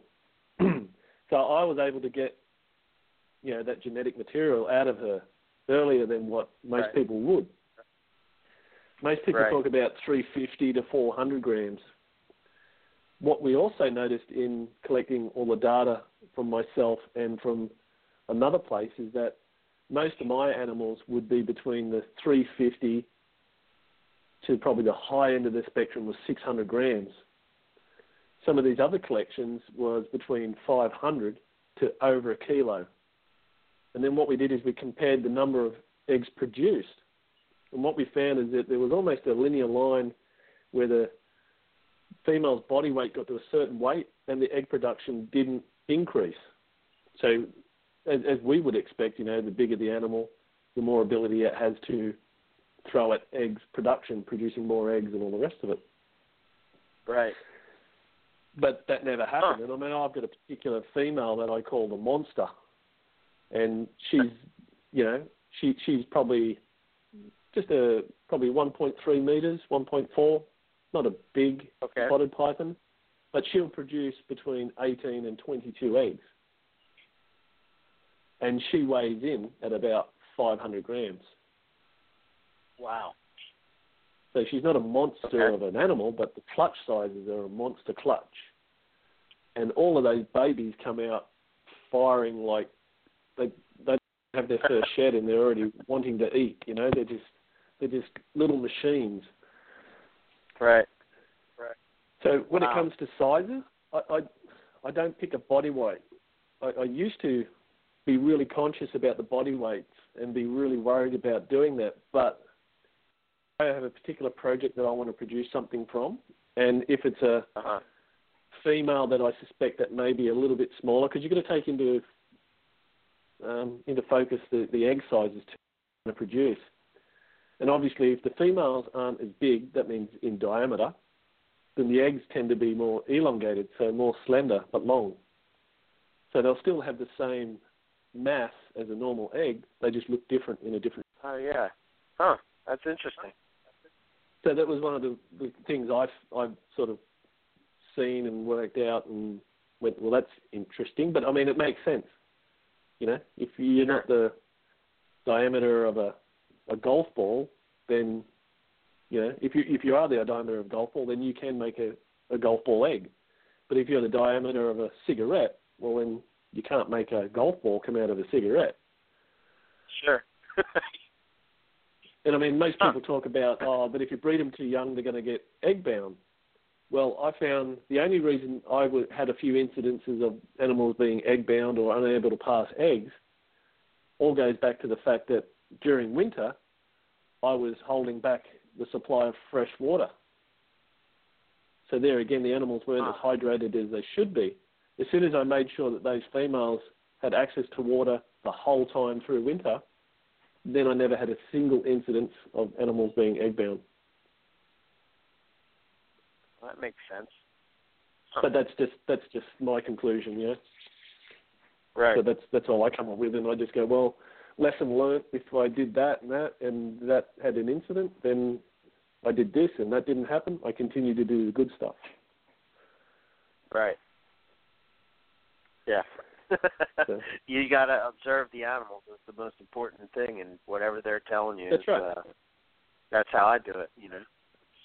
Yeah, and one of the good things is, people say, "Oh, is this temperature right for my snake?" And I just say to them, "Well, ask the snake." And they're like, "What's wrong with you?" And I'm like, "Well, what is the snake doing? Right. Is the snake sitting on the heat all day, every day, on the hot spot? Yes, he is." I said, "Well, he's not hot enough." I said, because if that snake was hot enough, he would be warm enough to be able to move away and come back. Right. And if it's too hot, then he's sitting in the front corner, pushed up against the water bowl, trying to get out. So you got to watch the animal, observe what the animal's trying to tell you, and try and watch the body language. there's so many parameters that go into when you're keeping an animal. You know, your room. Is your room heated? Is it not heated? Is it, I mean, what type of heater are you using? You know, all these different things. What kind of enclosure are you using? All matter. You know, if I give you this, it's not like, you know, baking a cake where I give you a specific recipe and it's gonna, you know. I learned that the hard way. You know, paying attention. I think we all have. Like, you know, you just listen to somebody and you say, okay, I'm just gonna apply this, and this is just going to be easy. And then the next thing you know, it doesn't work. You're like, what am I doing wrong? And then actually observe what the animals are telling you. Then you start to learn what works in your room. You know, you sort of use somebody with the experience as a sort of a guide. You know, that's how I kind of do it. Yeah. I mean, I was very lucky. I guess I'm being very lucky for most of my reptile keeping life that I've been able to have some very well-known reptile keepers as good friends and being able to see how they do things. Taking that into account, I probably don't do what they do, but, you know, I've learnt from what they do to be able to change the way I keep my stuff. And that's one of the key elements, you know. I always think knowledge is free. You know, if the hobby's going to thrive, it's only going to thrive because people are successful. You know, and the more people that we can make successful, then the bigger the hobby you will get, and the bigger the interest you'll get. It's no longer a secluded, isolated, underground club where, you know, you got to say a secret password and then you get the secret handshake and you're allowed in, and you have three weird-looking dudes sitting in one room playing with their blue tongues, you know.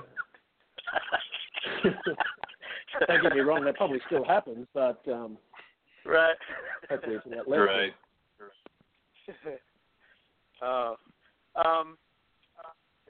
I have a question about male combat. Is this something that is like you use a lot, like say us carpet python people do? Well, you carpet python guys are freaks, you know. You guys are everywhere. Doesn't matter where I live. We're not days, arguing.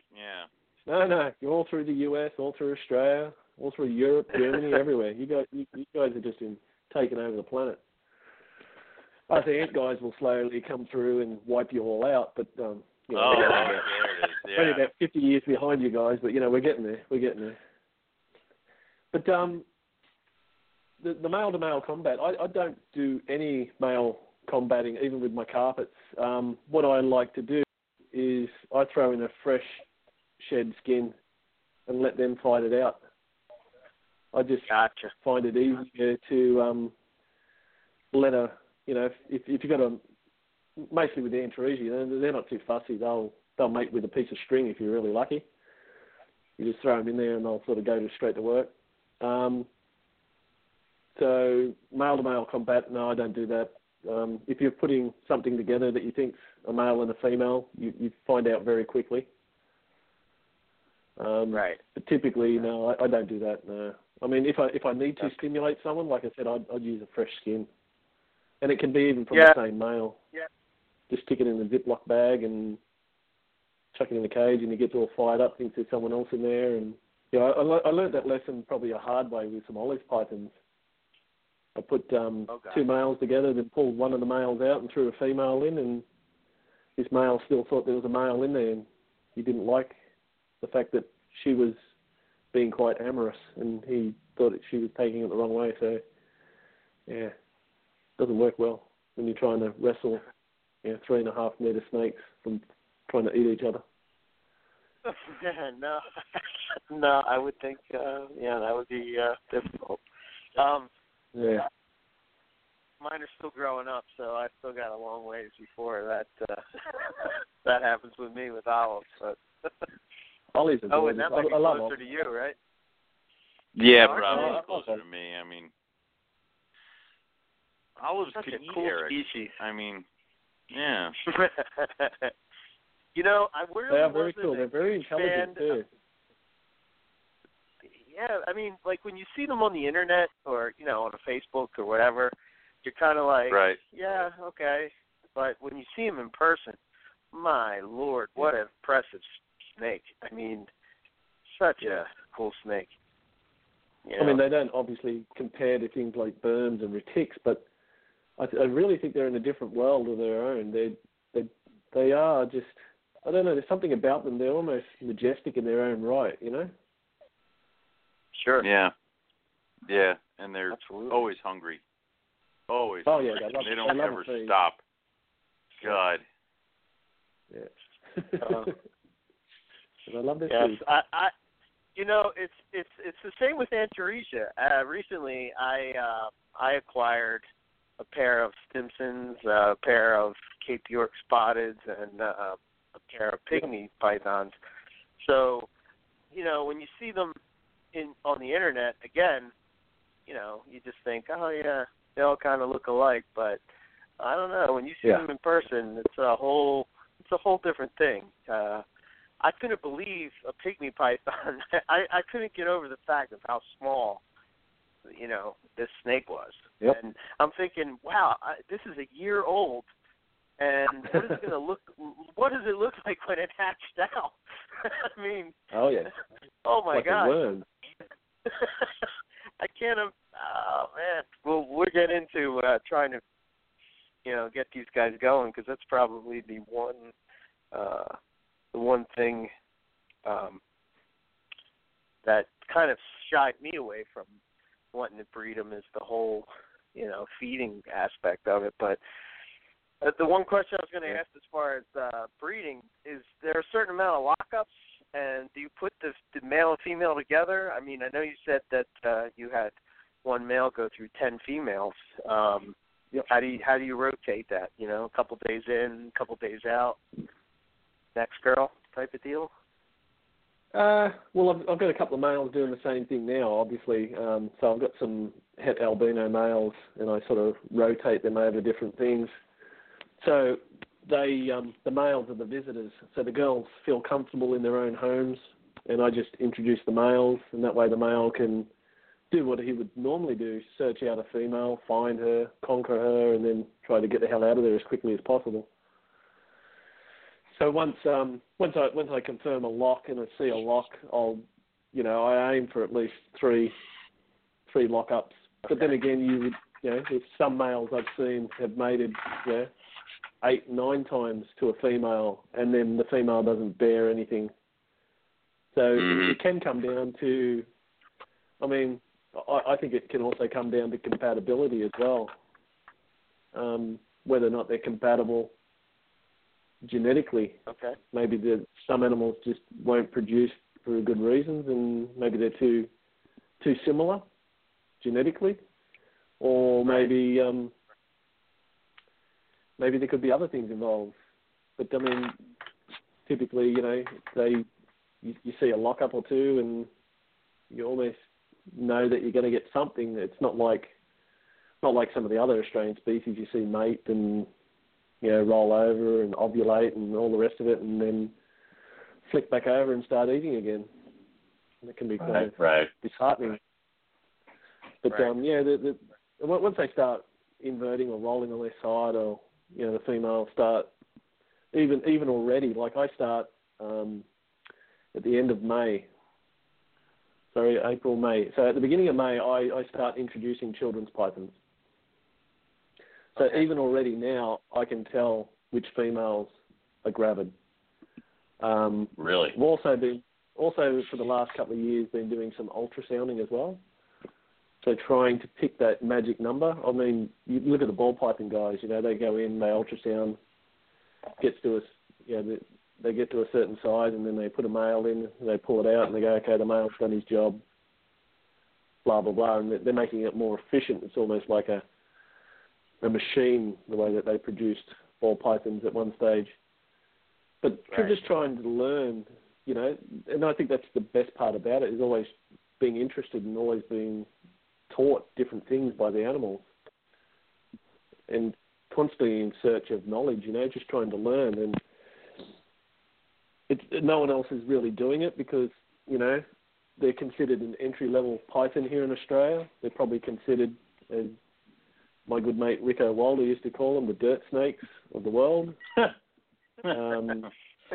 You know, like they're a small. I guess when you compare them even to like corn snakes, they can be small and boring, sort of in colour and in size and all the rest of it. But they're really, really cool animals, you know, when you really get into them. Absolutely. Very I would cool. agree. So yeah, the number of lots, like I say, I like to see at least 2 or 3, and then start to watch the female's body language and just see what she starts to do, and then, you know, you can almost pick which ones have the job done, and then if you want, you can reintroduce the male. The males will have the males will be a little bit more active before the females are ready, obviously. So usually the first lock-up, if it's the first male's breeding for the season and he locks up with a female, I would consider that as a dud lot. It's only when he starts actively working through the females or the individual female a couple of times, then I would go, okay, then, you know, he's starting to shoot the good stuff, no more blanks. Right. And that's just how I look at it. I can't base that on anything at the moment. I haven't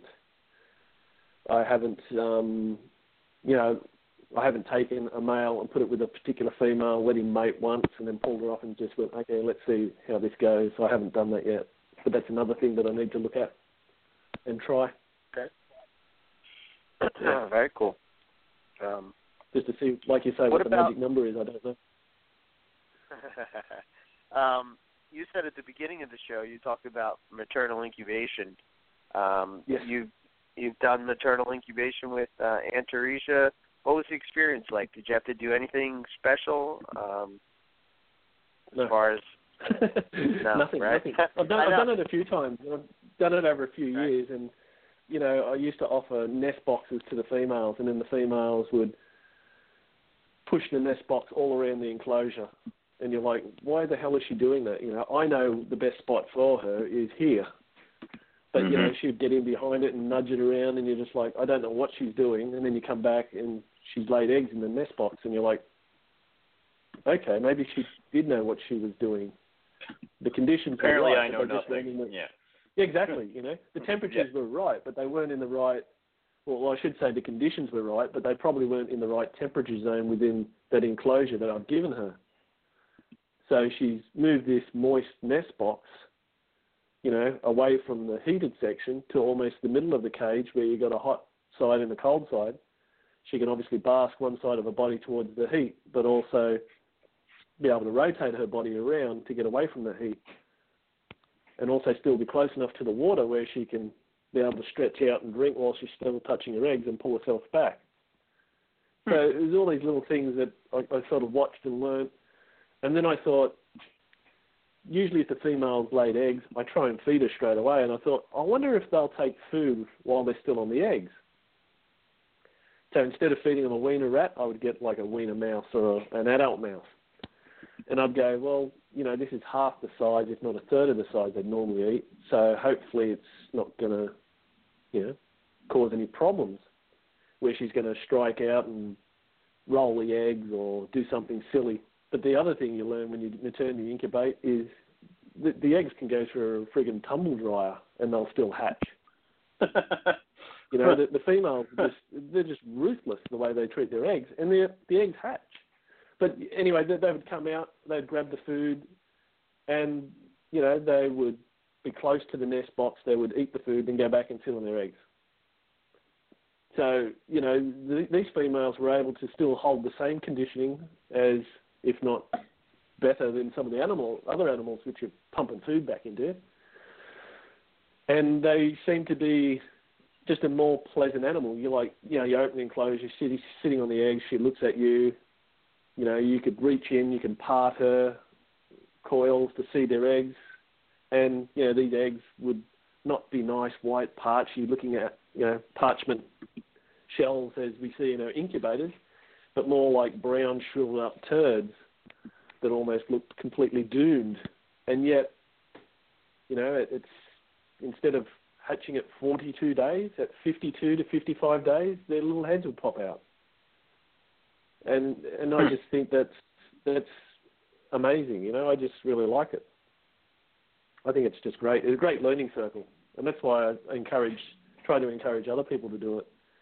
The only difficult part is making sure that, in an estimated time frame when those eggs are going to hatch, is that you're around, because if you're keeping them in a V35 rack or in a homemade tub rack, that's fine. But when you have hatchling Antaresia that can go anywhere a dollar bill can go, then it can be an issue. It can be a small issue. Yeah, everybody could be out. Yeah, that's an issue that's everywhere. Yeah. So, but yeah, I just really think maternal incubation. I think we can learn a lot more as reptile keepers from doing it. Cool. And it does take away a lot of the stress from artificial incubating too. Right, because now it's her problem, and all you have to do is just watch her. Right. That's right. And if it doesn't work, then I can blame her. That's her, right. yes.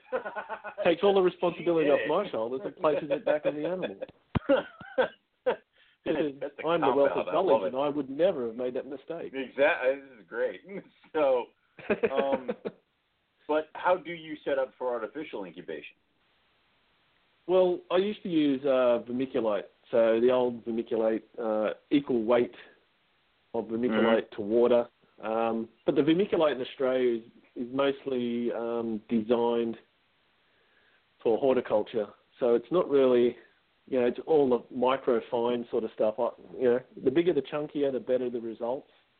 But then, we get a lot of, I don't know, it's quite contaminated, the vermiculite we get. So, you get a good batch, and then you get a batch where everything that touches it just seems to go green, Right. So then I started using a lot of perlite, and you could even use the vermiculite on the bottom, have a perlite barrier on top, sit your eggs on top.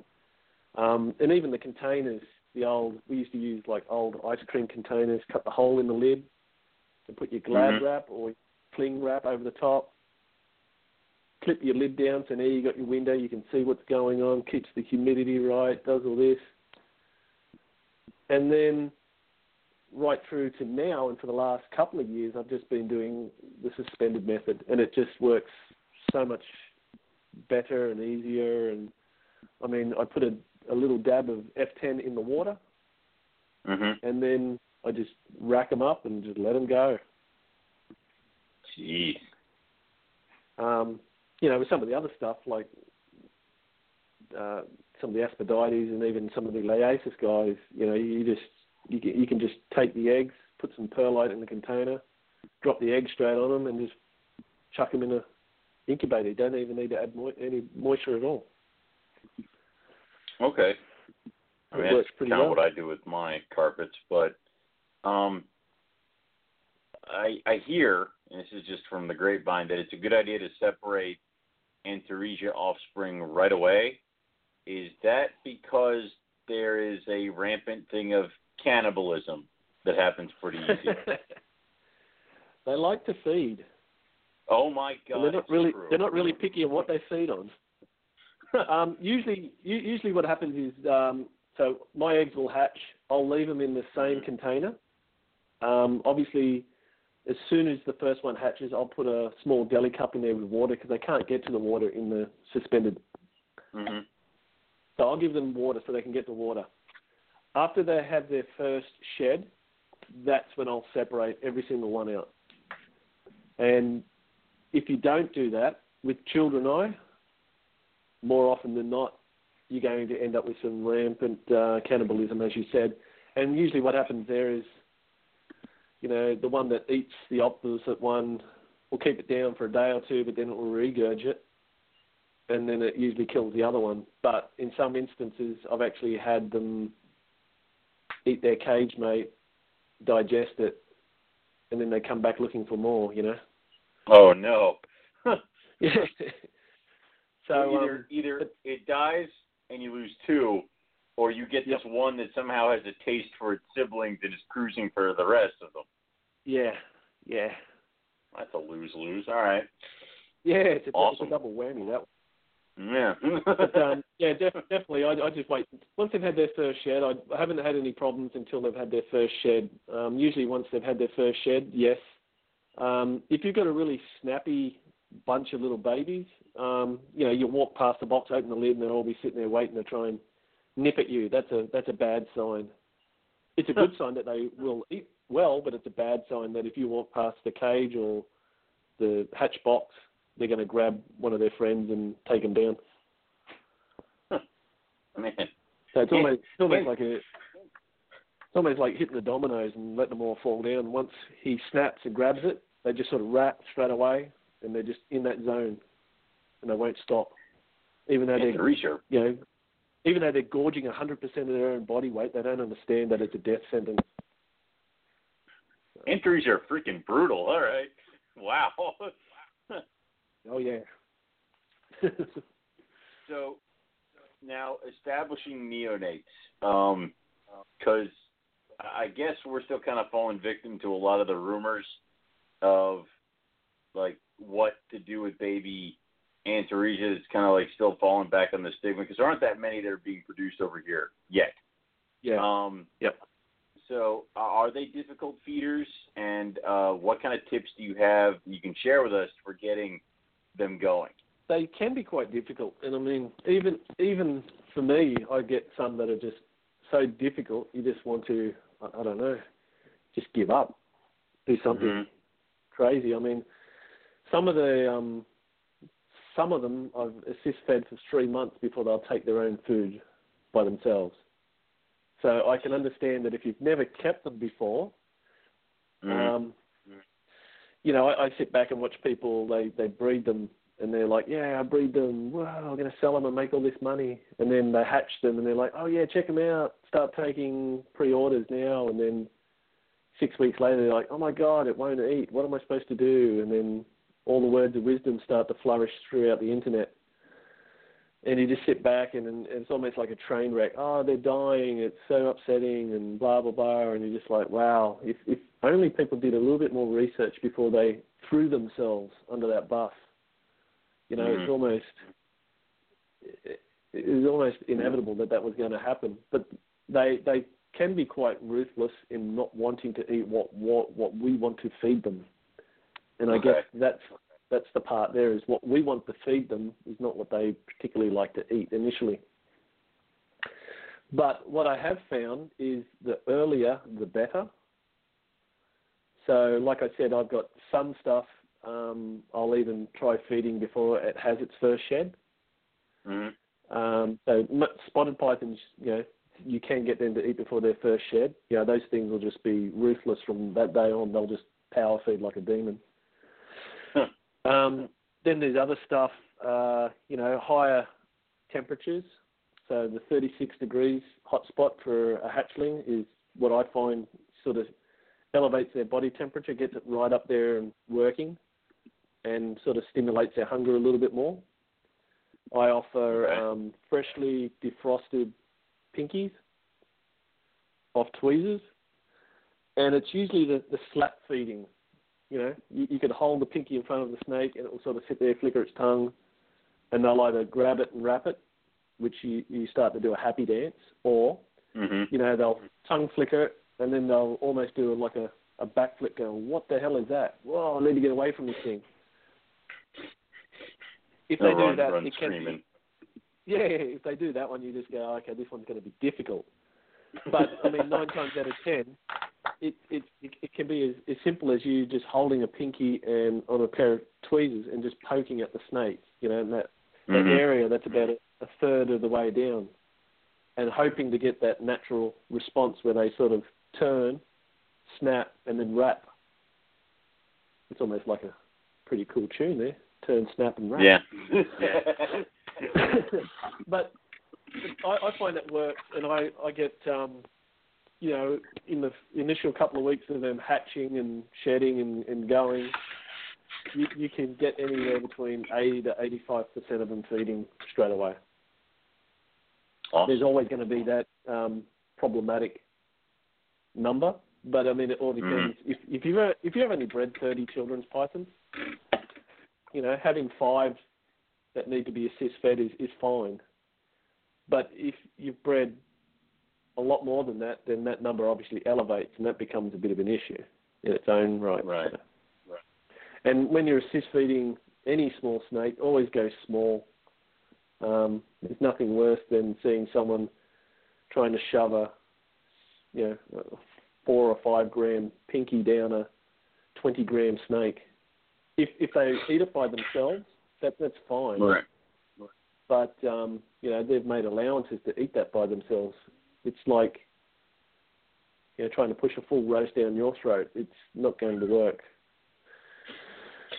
It gets halfway and then you start to tear things up, and it's not good. So, what would you recommend doing? I mean, how would you assist feed something as small as like a baby pygmy python? Well, you can just use pinky legs. Oh, just a pinky. Or you can use, depending. I mean, some of the Pathensis can be different sizes, but typically, I know most people use rat tails and mouse tails. But if you haven't cut the end, and there's an exposed bone, and then they push that down the throat, it just sort of slices them up on the inside. It can't be good for them. Mm-hmm. But even pinky heads. So you cut a pinky head off, it's like a jelly bean. And what you'll find with a Pathensis, if you can get something in their mouth to the back of their jaw, and you're able to push it in, you're able to put it in pretty quickly and let them sit on the cage floor, 90% of the time they'll sort of sit there, sort of stare at you, and then it's almost like they don't know what's going on. They'll just eat it. So you're better off going smaller. It's once it's in the back of their jaw, which they don't have a jaw, but where the back of your jawbone is, to the back of their head, and you just put it in their mouth and put them down. It's almost like they just feel comfort and calm, and then they start to eat it. And the jelly bean or the pinky head, once you've severed their head, it definitely has that little slimy ability to slide in a little bit easier too. That is true. Oh yeah, I mean there's so many other things. I know guys use, they pop the pinky's head, they pop the brain. Fish works well for scenting, mostly for the Stimson's pythons and stuff like that. But I've heard people use yogurt to get the gut going and all the rest of it. But I don't know about that. Have you tried scenting? Because you have a lot of the animals or you have access to a lot of the animals that could be considered prey items. Have you thought about scenting with, gecko or maybe skink or something like that? I've tried with gecko feces and skink feces, but I don't see the positives in feeding reptiles to reptiles. Yeah. It's almost, it doesn't, I don't know. I mean, we don't really have invasive species of geckos and skinks, so you're not really, you're not being a crusader by catching them and then feeding them off to something else. Plus, the area where I live really isn't within the home range of their natural food preferences. So, I tried for a number of years all different techniques for scenting, and you have hits and misses all over the place. There's nothing consistent. I know there's guys that collect skinks and then they put them through a blender. So they have a skink puree, and then they dip the pinky heads in there and they go, it works every time. Well, if it works 50% of the time, it can't be every time. It's the same as anything. Just a normal pinky will work 50% of the time. So. Yeah. How about if have you had any success with wrapping, say, gecko shed or something like that? I've tried gecko sheds, and at one stage I was even trialling skink tails, because that's the lesser of the two evils. You're not killing the whole animal; you're removing a segment of the tail. You're not only you're getting almost like the oils out of the tail, and you can use the oils as a scenting. But there again, I found that it worked, but did it work any better than anything else? Not really. So it wasn't, a bigger encouragement to race out and start cutting tails off skinks all over the place. Right. Do you find, I'm curious, you find that with each generation of it seems like people selectively breed for color and pattern all the time, but you would think that you would be able to selectively breed for, say, if you have a children's python that comes out and they take a mouse right from the gate, that over time you would be able to just have them take it without any issues. Is that something that you found in your breedings? I've been doing it for a few years now, and to say, does it work any better? It probably does, but you still get those problematics. I mean, if you've got a clutch of 10 children's pythons, 10, right. 15 years ago, you would have had 2 or 3 of them eat unassisted straight off the bat. Now you're getting to 8. So you could say, yes, that's working, but it's one of those things, You're not dealing with a lot of wild-caught stuff anymore. You're starting to deal with more and more captive-bred animals. So, and that's another whole interesting discussion, like birds and mammals, their parental skills are usually passed on by teaching their offspring different food types, different things. Right. Whereas with reptiles, they don't have that capability. Are they capable to pass that on genetically? Don't know. Interesting. It would be an interesting study for sure. Yeah, absolutely. Okay. So I know you're working with some of you have one of the most expensive Antaresia collections going in the world. So as far as morphs go, what are you working with, and what are you most excited about this year that you hope to produce? Well, I guess a lot of the double combination stuff. So you got your marbled children's and your T positive albinos or albinos. I always get torn to shred over that, apparently. So, but anyway, it is what it is. We got yelled at pronunciation of Brisbane and Brisbane and other things. Yeah, we got yelled at. So Brisbane, Yep. Oh well, doesn't matter. But I suppose all the double sort of recessive trait stuff. I mean, the single gene stuff is going through slowly with some of them. Some of the different Antaresias, some of them they've been around for 15 years. But it's now the combining of the two recessive traits that are starting to become more and more interesting, I guess, because the carpet python guys have done it. And a lot of our Antaresia, are becoming a little bit more abundant. I guess most carpets can breed between 15 and 25 eggs a season, whereas most of the Antaresias, depending on the size, between 8 and 12. So we can be limited that way, but once they get going, 18 months between generations can definitely catch up very quickly, if not overtake. Right. So for me, I really like the platinum maculosa, the platinums. Yes. I really think there's something funky and weird going on there in so many different levels.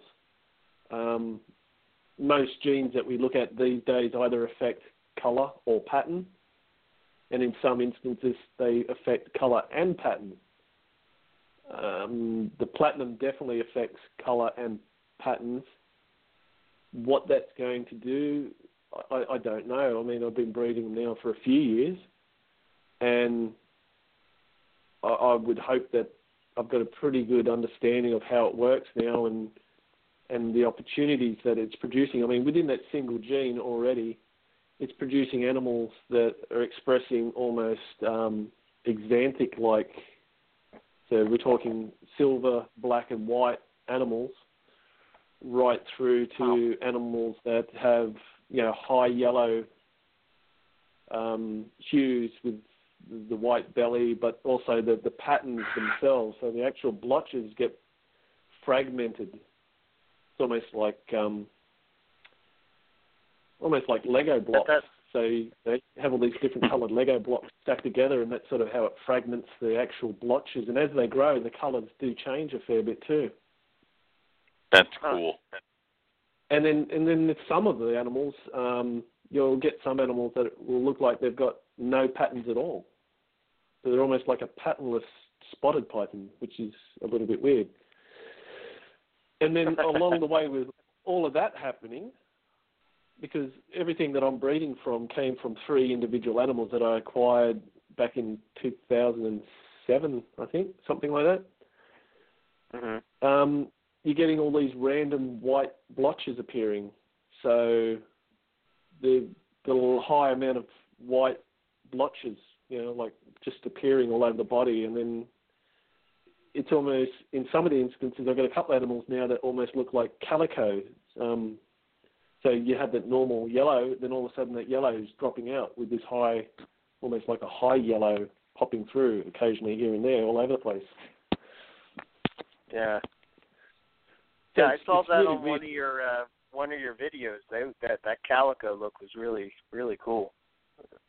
Yeah, it's really funky looking, and I mean, I don't know how to explain it. I don't know what's going on, but I know how to produce more of them, and I just think they're getting better and better.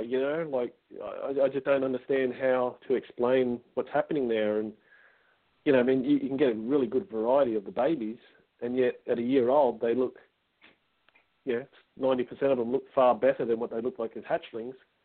And then you get this other component where they don't look the same, but they actually look weird. They look really pixelated, if you know what I mean. That's cool. It's yeah. And it's all within the same group of animals. And like I say, they're not.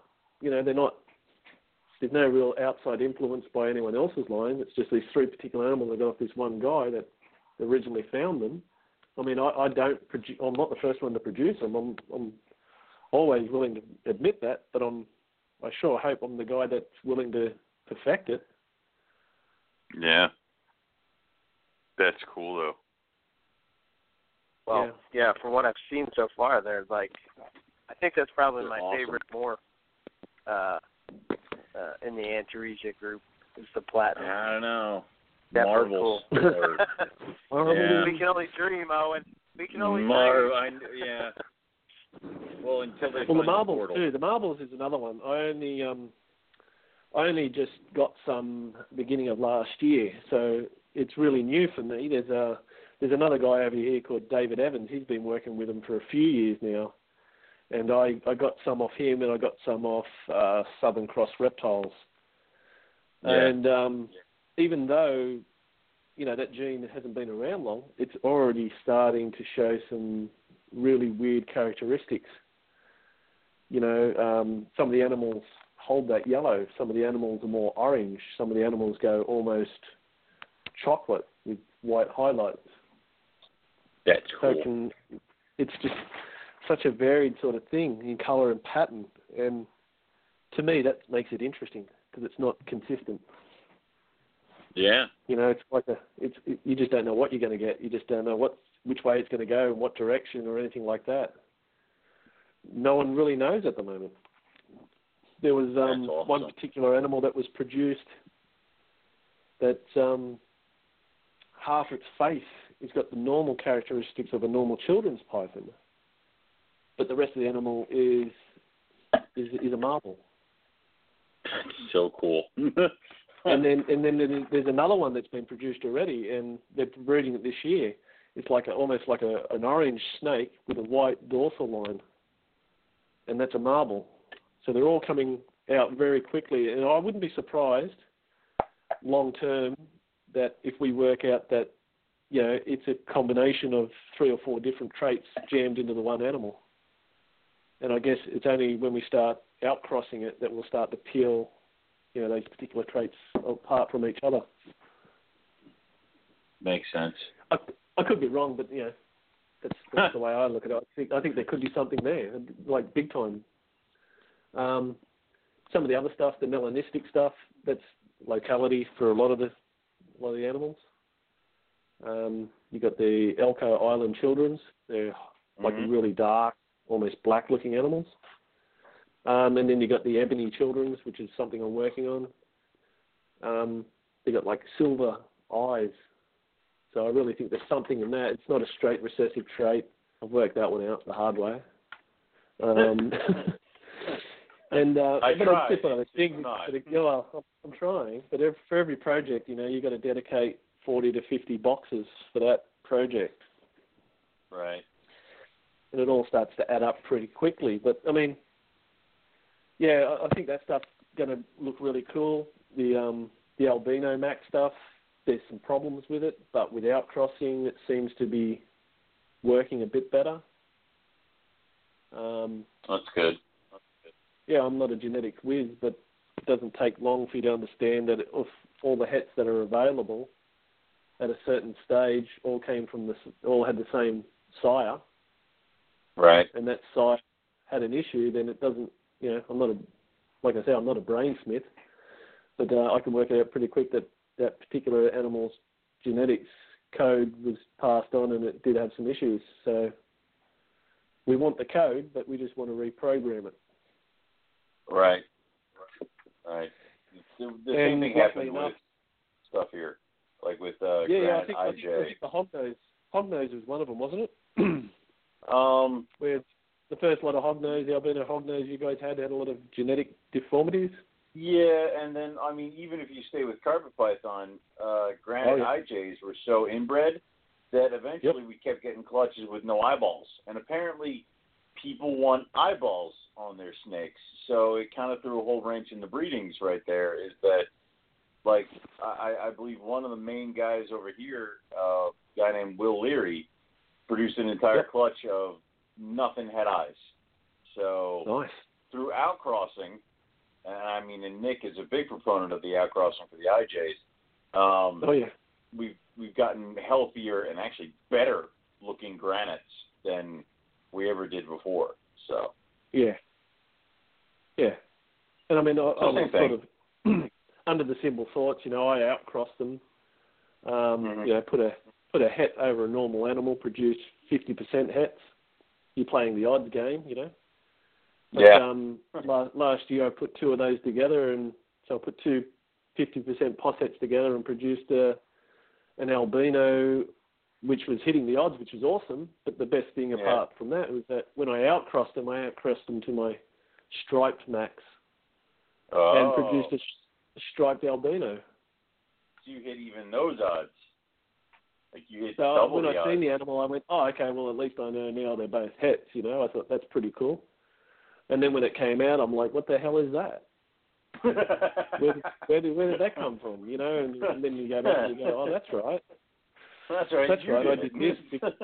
I did this because that was a stronger. It was a stronger sort of line of animals to work with to put it into and see what happened. And it was like, oh, that's right. Right. And from then on, you did it on purpose. Everything was done. Oh yeah. It was years and years. I was not dedication. surprised. Yeah, I knew that was going to happen. I predicted that it was definitely going to happen. But even in that clutch, she laid 4 eggs. She wasn't a big animal. She was only like 220 grams. But I was in a hurry to try and work out whether or not she was. Both of them were or weren't hets. And she laid 4 eggs. Only 3 of them made the distance, and 1 of them was an albino. Awesome. So you can imagine the happy dance. It was like, oh, yeah, wow, Yeah. So finally, the gods are smiling. Finally, and this is something kind of newish because what have you seen in the reptile industry in Australia now as opposed to what it was 10 years ago? It's there's so many ways it's gone. One of the bad ways I look at it is there's not too many reptile keepers you can talk to, or big-time breeders, they call themselves now, that have a snake that's older than 5 years of age. Okay. So to me, that's a bit upsetting. There's no more the love of the animals. It's a money-making thing. 5 years ago, even 10 years ago, that was sort of the heyday for the Australian reptile hobby. That's when people were making investments to make money. And that sort of filled up really quick because our population is 26 million. You know, let's say 1% of that are reptile keepers all over the country. That's tiny. Whereas you guys would have 26 million reptile keepers. Yeah. Probably. So it's you know, like our industry or hobby or whatever they'd like to call it isn't as big as what everyone wants it to be, and it probably never will be because our population just doesn't allow it to be. But it can be at a point where there are a few good breeders who can make decent amount of money out of it, as well as produce quality animals. It makes sense. It's just been really weird over the last 5 years. Like, it's almost like a going joke. You know, how long are these breeders going to last for? You know, they all have their own web pages and social media and everything, and then two years later, they disappear. And it's like, oh, okay, that's weird. And you guys whenever get 2 years out of them. We usually get 4 months. Right? Yeah. Yeah, well, we're not spending, you know, like thousands of dollars, like $70,000 or $100,000 on snakes here. You know, like you'd be lucky to get $5,000 in a top-end purchase. Right. You know, and those days of guys selling 10 of those animals straight off the bat are gone. You know, people might pay it off over a year now. A $5,000 animal. It's just a different sort of climate. It had its heyday for a short period of time. Right. Yeah, not anymore. But yeah, I mean, I was here long before snakes were worth money. You know, like I used to swap and trade with friends, and that was what it was. And then, you know, it became something, and then everyone wanted in, and then everyone wants to make money out of it. And now it's like there's still people trying to make money out of it, but it's hard when people turn around to you because when you apply for a license, you get given a license number. If you've been around long enough, you know how the license numbering system works. So you know what the old school guys' numbers are compared to what the new guys. So even someone that's kept something for 2 years advertises their business and says, oh, I've got this, this, and this, and I've been doing this, blah, blah, blah, and you look at their license number and you go, he's been around for 2 years. You know, it's sort of almost, it's false advertising, and it's a bit upsetting because that knowledge that they're trying to pass on, which is very limited, is really, this is the type of animal you want. You know, people ask me, should I get this, should I get that? And I'm like, I'm not going to tell you what you should get because I'm a reptile breeder. I'll tell you what I want to sell you. I want you to tell me what you want. If I don't have it, I can tell you some other reptile breeders or recommend some other reptile breeders that may have what you are looking for. I said, never ask a reptile breeder what you want. You've got to tell the reptile breeder what you want. And there's a lot of people out there willing to take advantage of that situation. You know, it's just upsetting. But, I mean, you guys see that everywhere, all day, every day. Yeah, but our guys don't have license numbers, so we have to just kind of try to that's spot a way to shoot a hole in them, right? Yeah. like a your old kid walks up to a bench and says, what do you think I need? I think you need a reticulated python. And he takes home a retic. Yeah. Great idea. No, it's not that's exactly you are exactly correct. That's exactly what you need. We've seen at shows where the Nile crocodile. I mean, that's like... or cobra. Venomous. How can that be legal in PA? Well, that's Darwinism at its best, right? One can only hope. But you're exactly correct. So this is where you see the hobby now. What about 10 years down the road? Where do you see it at then? Are all the new guys going to get out and you're going to go back to trading reptiles with your friends? Maybe. If I do, I've got to sparten my game up. Yeah. No one wants dirt snakes anymore. They stop selling to people. It's like, yeah. Use one, take 3 for free. But I mean, morph-wise, obviously, once, I have travelled a fair bit and seen your guys' sort of shows over there, and it just opens my mind. And I mean, without being horrible, I just think a lot of Australians don't understand there's a whole world out there. Like they sit at home and go, "Oh, I'm the best at breeding carpet pythons." Well, carpet pythons really aren't that hard to breed. They're quite a... To be honest, shut up. I'm an ant guy, but I can breed carpet pythons. And I mean, they're not that hard to breed because there's only 5 guys in Australia doing it. They're not that hard to breed because you look all over the world, someone's breeding carpet pythons somewhere. Right. And it's only when you start to realise that there's a whole world out there with so many people doing so many different things positively for the hobby and keeping in general, that you realise that when you come home, you're really just another speck in the universe. You're not someone. I don't know. I don't think of myself as anything more than just a guy that has a few Antaresia. I've probably got more than most, but that's just the way it is. Right. I don't. Yeah, I just think it's. Yeah, I don't know. I just think it's very. Ground your feet on the earth a little bit more to realise that there's so much more out there and so many people are doing so much better than, for the good of everything than yourself. Right. Yeah. It's probably a bit weird and philosophical, but forgive me for those horrible things. Hey, we can get into that every once in a while on the show. We have to get into the philosophical. Yes. I wish in 10 years from now Australia was exporting.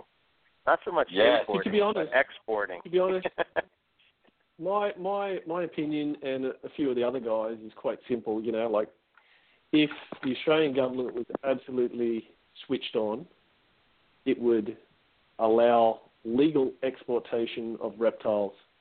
If that meant the animals needed to be, have some genetic testing done, microchipping, and all the facilities needed to be inspected on a routine basis, and you could only deal with certain places outside of the country and then be charged, because it's all about money, revenue, and then be charged, let's say, $100,000 for the privilege. I think you would, number one, weed out the people that were serious compared to the people that are not serious. Number two, you're going to stop smuggling, because if you've taken away the smuggler's ability to send stuff out as a barter card to get stuff in, then nothing will be coming in. Yeah, it'll still happen. It's not going to stop it, but it's going to make it, less worthwhile, because they can get stuff out of the country legally now. And then, the Australian government will make money out of it. But, like I said before, the Australian government doesn't like the fact that people make money off their wildlife. It's weird. Yeah. As far as the breeders in Australia, some of the stuff that you guys are doing is groundbreaking, and, you're saying that there's limited reptile keepers in Australia, but if you could somehow share some of that with the world, people would be lining up, taking a number to try to get like a locality carpet or locality, that they knew that this was exactly what it was. People would pay top dollar for that. So. Yeah, I still get now messages from all over the world, people sending me pictures going, "What do you think this is? Where do you think it's from?" It's like it's a trick question. It's like, I noticed you live in Denmark. I think it's come from Denmark. And they're like, "Oh no, but seriously, what locality is it?" It's like, once it's gone out of the country, man, I don't know where it's come from. It looks, might have characteristics that are similar to certain areas, but you got no idea. Right. See, that's the honest answer. Well, it is the honest answer. Most people think I'm Yeah. Being a bit of a smart ass, but this is the honest answer. All right. Well, but yeah, one thing I I'm wanted with you to on make, that one, man. yeah. I would be for one of should be those done. people lined up. I mean, even if they turned around and said we're only going to do it for 5 years, like really the money that the Australian government would make off doing it legally is going to be more beneficial than the money that the government pays to try and stop it happening illegally. Like really. They could say they're going to do it for a month, and we'll get everything we need in that month to last for another couple years. Like, don't worry. The second they were going to say and it starts now. Like you'd run into your friends at the airport sending me packages. So, yeah. What are you doing here? Shipping stuff to Owen? Oh, me too. Yeah. So, exactly. We get it all. Yeah. Oh hell yeah. It'd be the smartest move ever, but I mean, it's just the fact that people highlight their collections is great because everyone likes to be proud of their collections. But the thing is, it also creates a thirst, I guess, an unnatural thirst for the smugglers. Here's a shopping list. I need, and then you get people ringing you saying, "Oh, I noticed you got this. I need 10 of these," and you're like, "What the friggin' hell? How could you afford 10 of them?" "Oh, don't worry, I'll pay cash." And you're like, "Right, okay." Red flags everywhere. Oh my God. Yeah, you just go, hang on a minute. Most people struggle to buy one, and you want to buy 10 straight off the bat. I feel a little bit awkward here. Jesus. Yeah. It's crazy. It does exist. I mean, no one's blind to it. It's just how you deal with it. Yeah. Absolutely. I guess before we run out of time, I want to make sure we hit on Critta Cam. Tell us about it, how it came about, and what's the future? Oh well, like I said before, I've been doing mobile education for 15 odd years, and then I ran into Mr. Birch. He came to Australia. I think it was in 2010. And, I'd seen what he was doing, and I just went, you know what?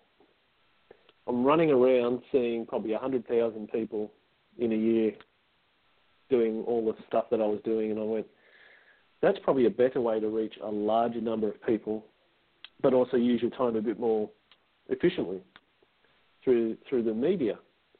And I guess it took a couple of years for me to work it all out and get it all sort of sorted. And then I think we started in 2014 or something like that. So it was mainly aimed at a way that people can have access to more information and learn more. And it's a great sort of opportunity, I guess, to get your message out there in a larger way, really, all over the world, rather than working within an isolated population. Right. So that's sort of where it came from, and where it's going to go, I don't know. Do I have ambitions to be on TV and all the rest of it? Not really. I like doing what I do. I like working with Colin, my camera guy. That's a kid I met when he was 8 years old. He's now 32. And when you have these kids that come over, look at your collection, want to play with your snakes and do things like that. Well, some of them you can get rid of. Some of them you don't. He's one of the ones I couldn't get rid of. So he's still hanging around. I mean, I gave him a blue tongue, and his blue tongue was 21 years old. To me, that's dedication. That's what I like to see, people keeping these things because they love them. It's not an asset or a money making thing, and it's because they love the animals. So him and I make a great team, and he's usually with me all the way wherever we travel. We're actually heading to South Africa on the 18th. So we're heading over there. So we're going to do hopefully we'll film some Critta Cam stuff while we're over there. But yeah, I don't know. It's just about opening people's minds to see what's happening on the outside.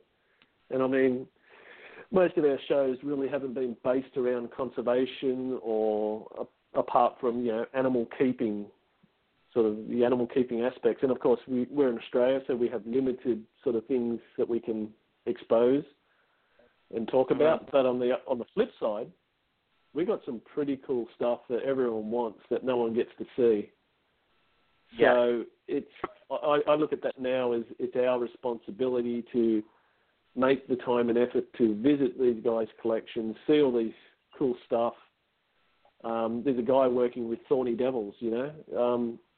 We're aiming to go out and see his collection, and he works with a lot of different agamid species as well. So you know, it's almost like a duty. It's our job to get out there, showcase these animals, hopefully highlight people's collections.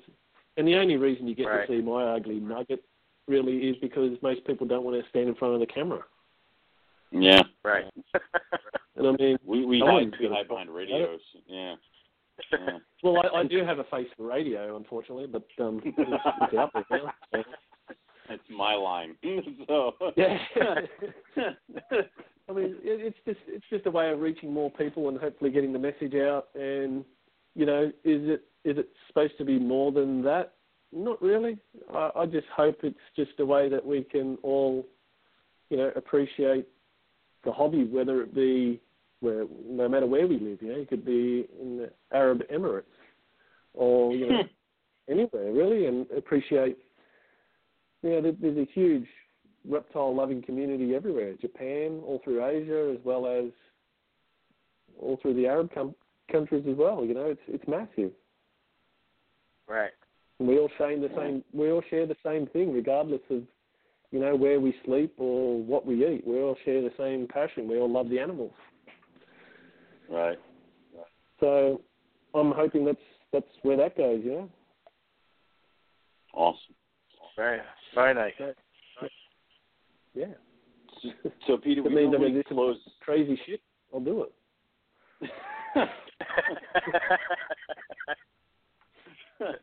Excellent.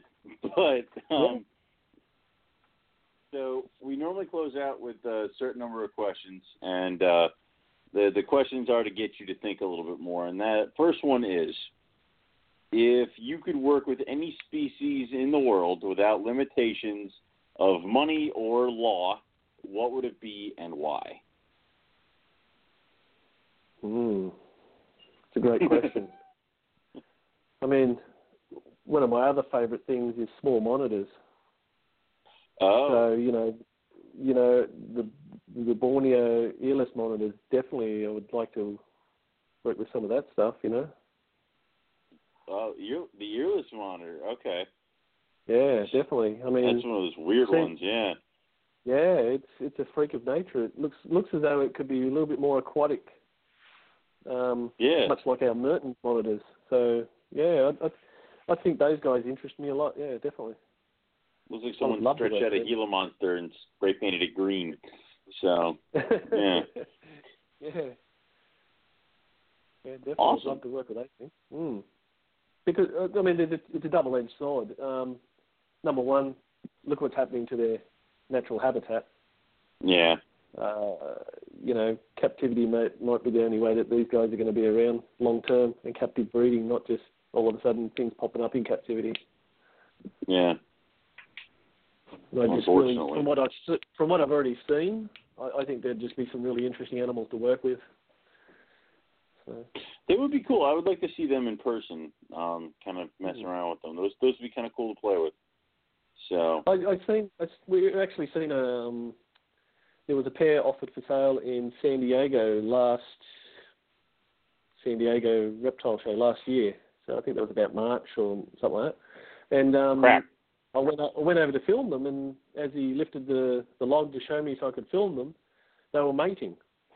Oh, shit. So here they were in this 2-foot fish tank, sitting out in the middle of the open in front of everyone, mating.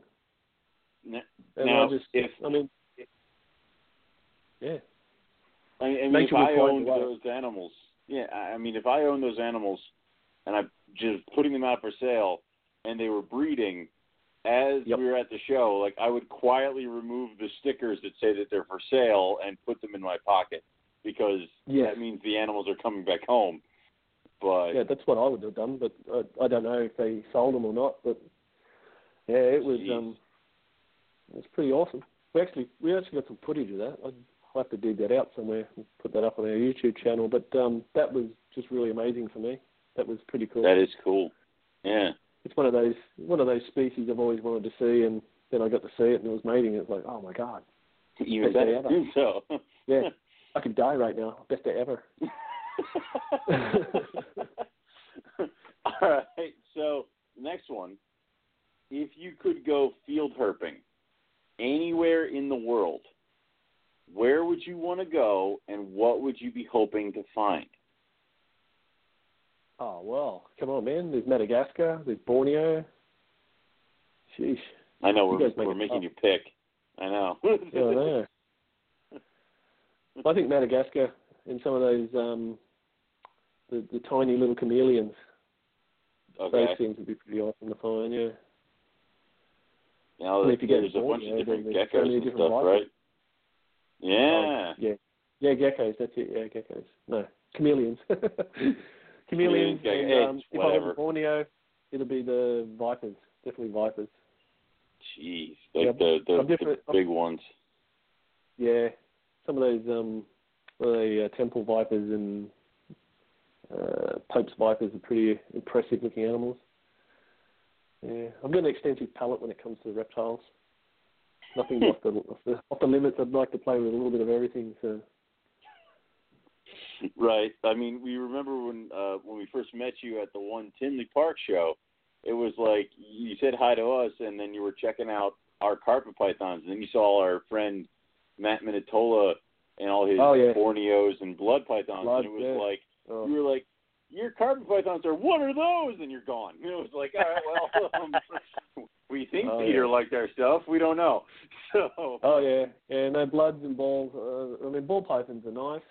There's a great colour palette, but I really like the short tails or the bloods. Yeah, they've always been a soft spot for me.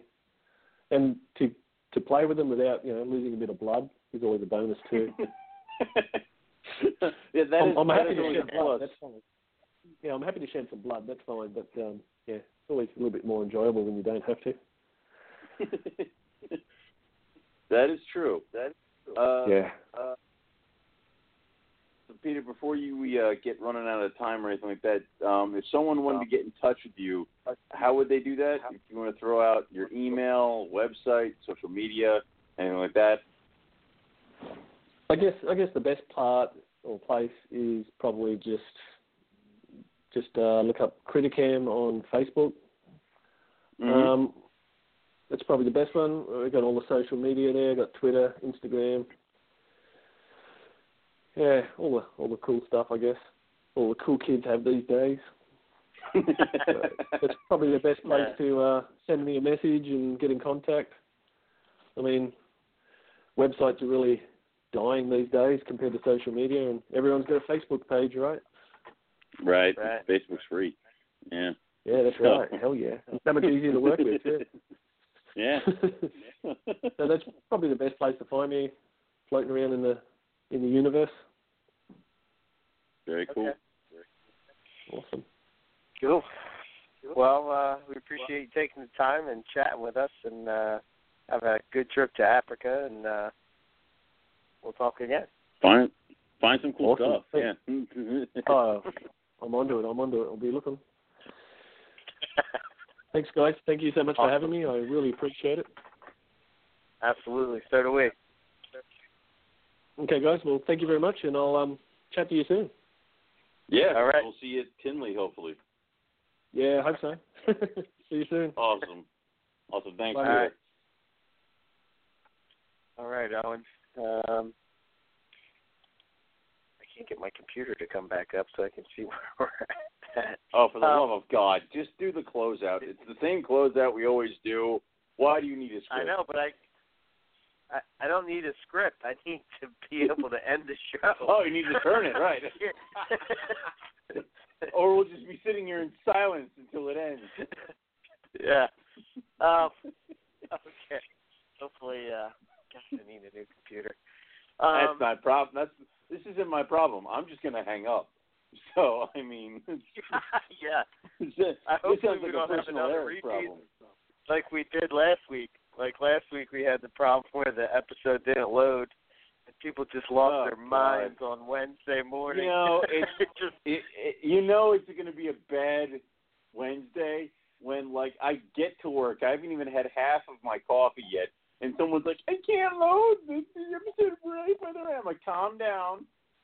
We will work on it. And then you're like, I'm in meetings. I'm like, calm down. I will stall until Eric gets done with his meeting, and it can be fixed.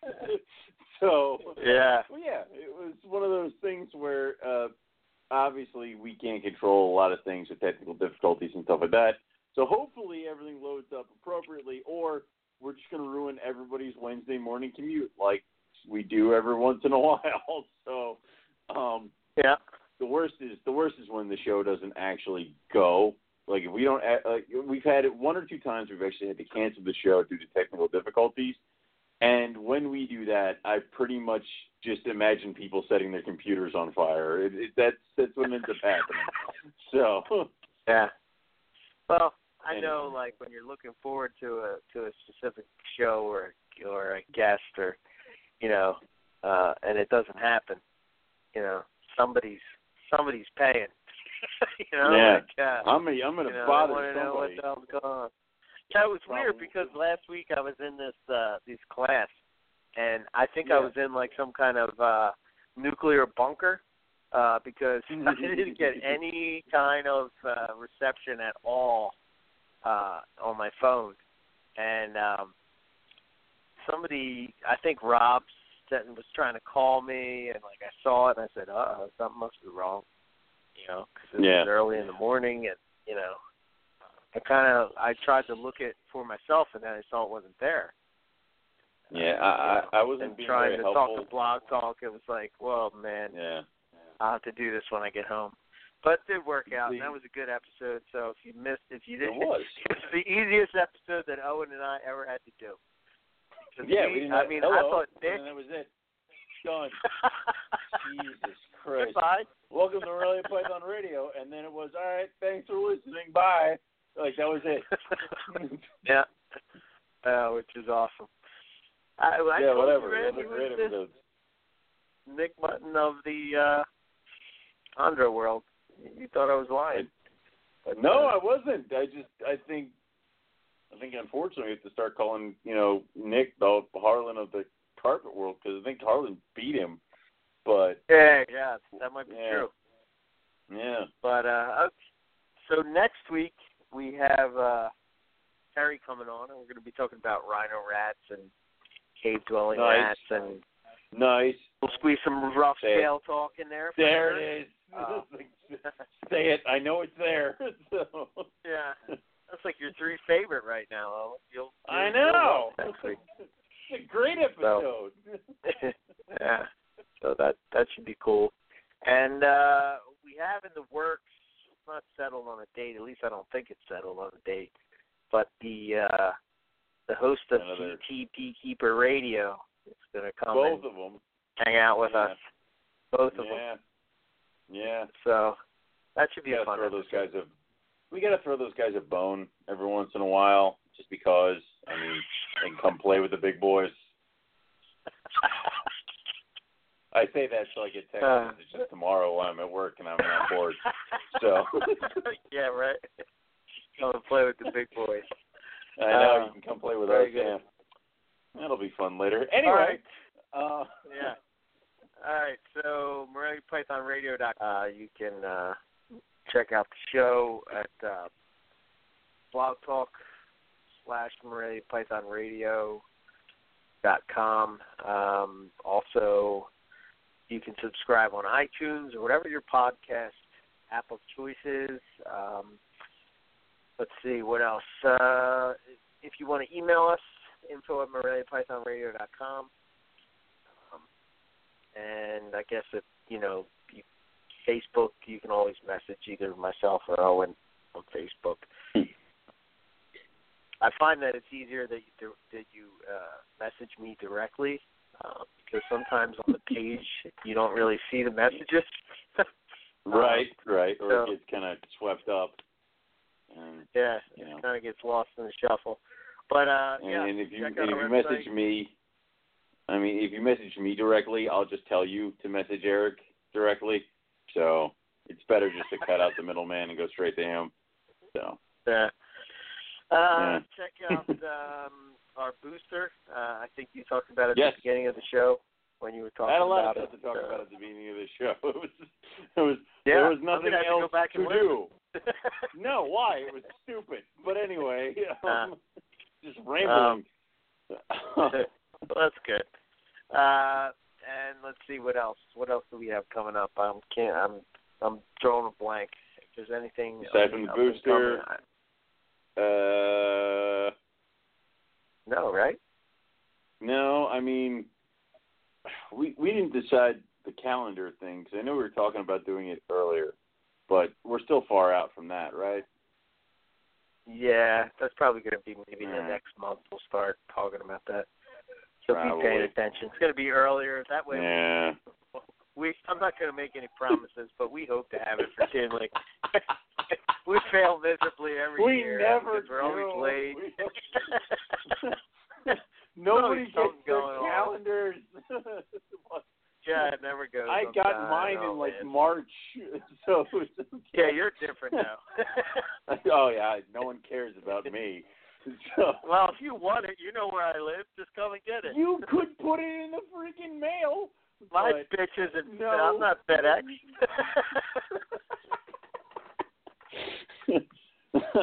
All right. This is clearly an argument we're going to have off air. So, not no for worries. the kids. Yeah. Yeah. As far as myself, ebmorelia.com. You can check out my website, my Facebook page, Instagram, Twitter, all that stuff.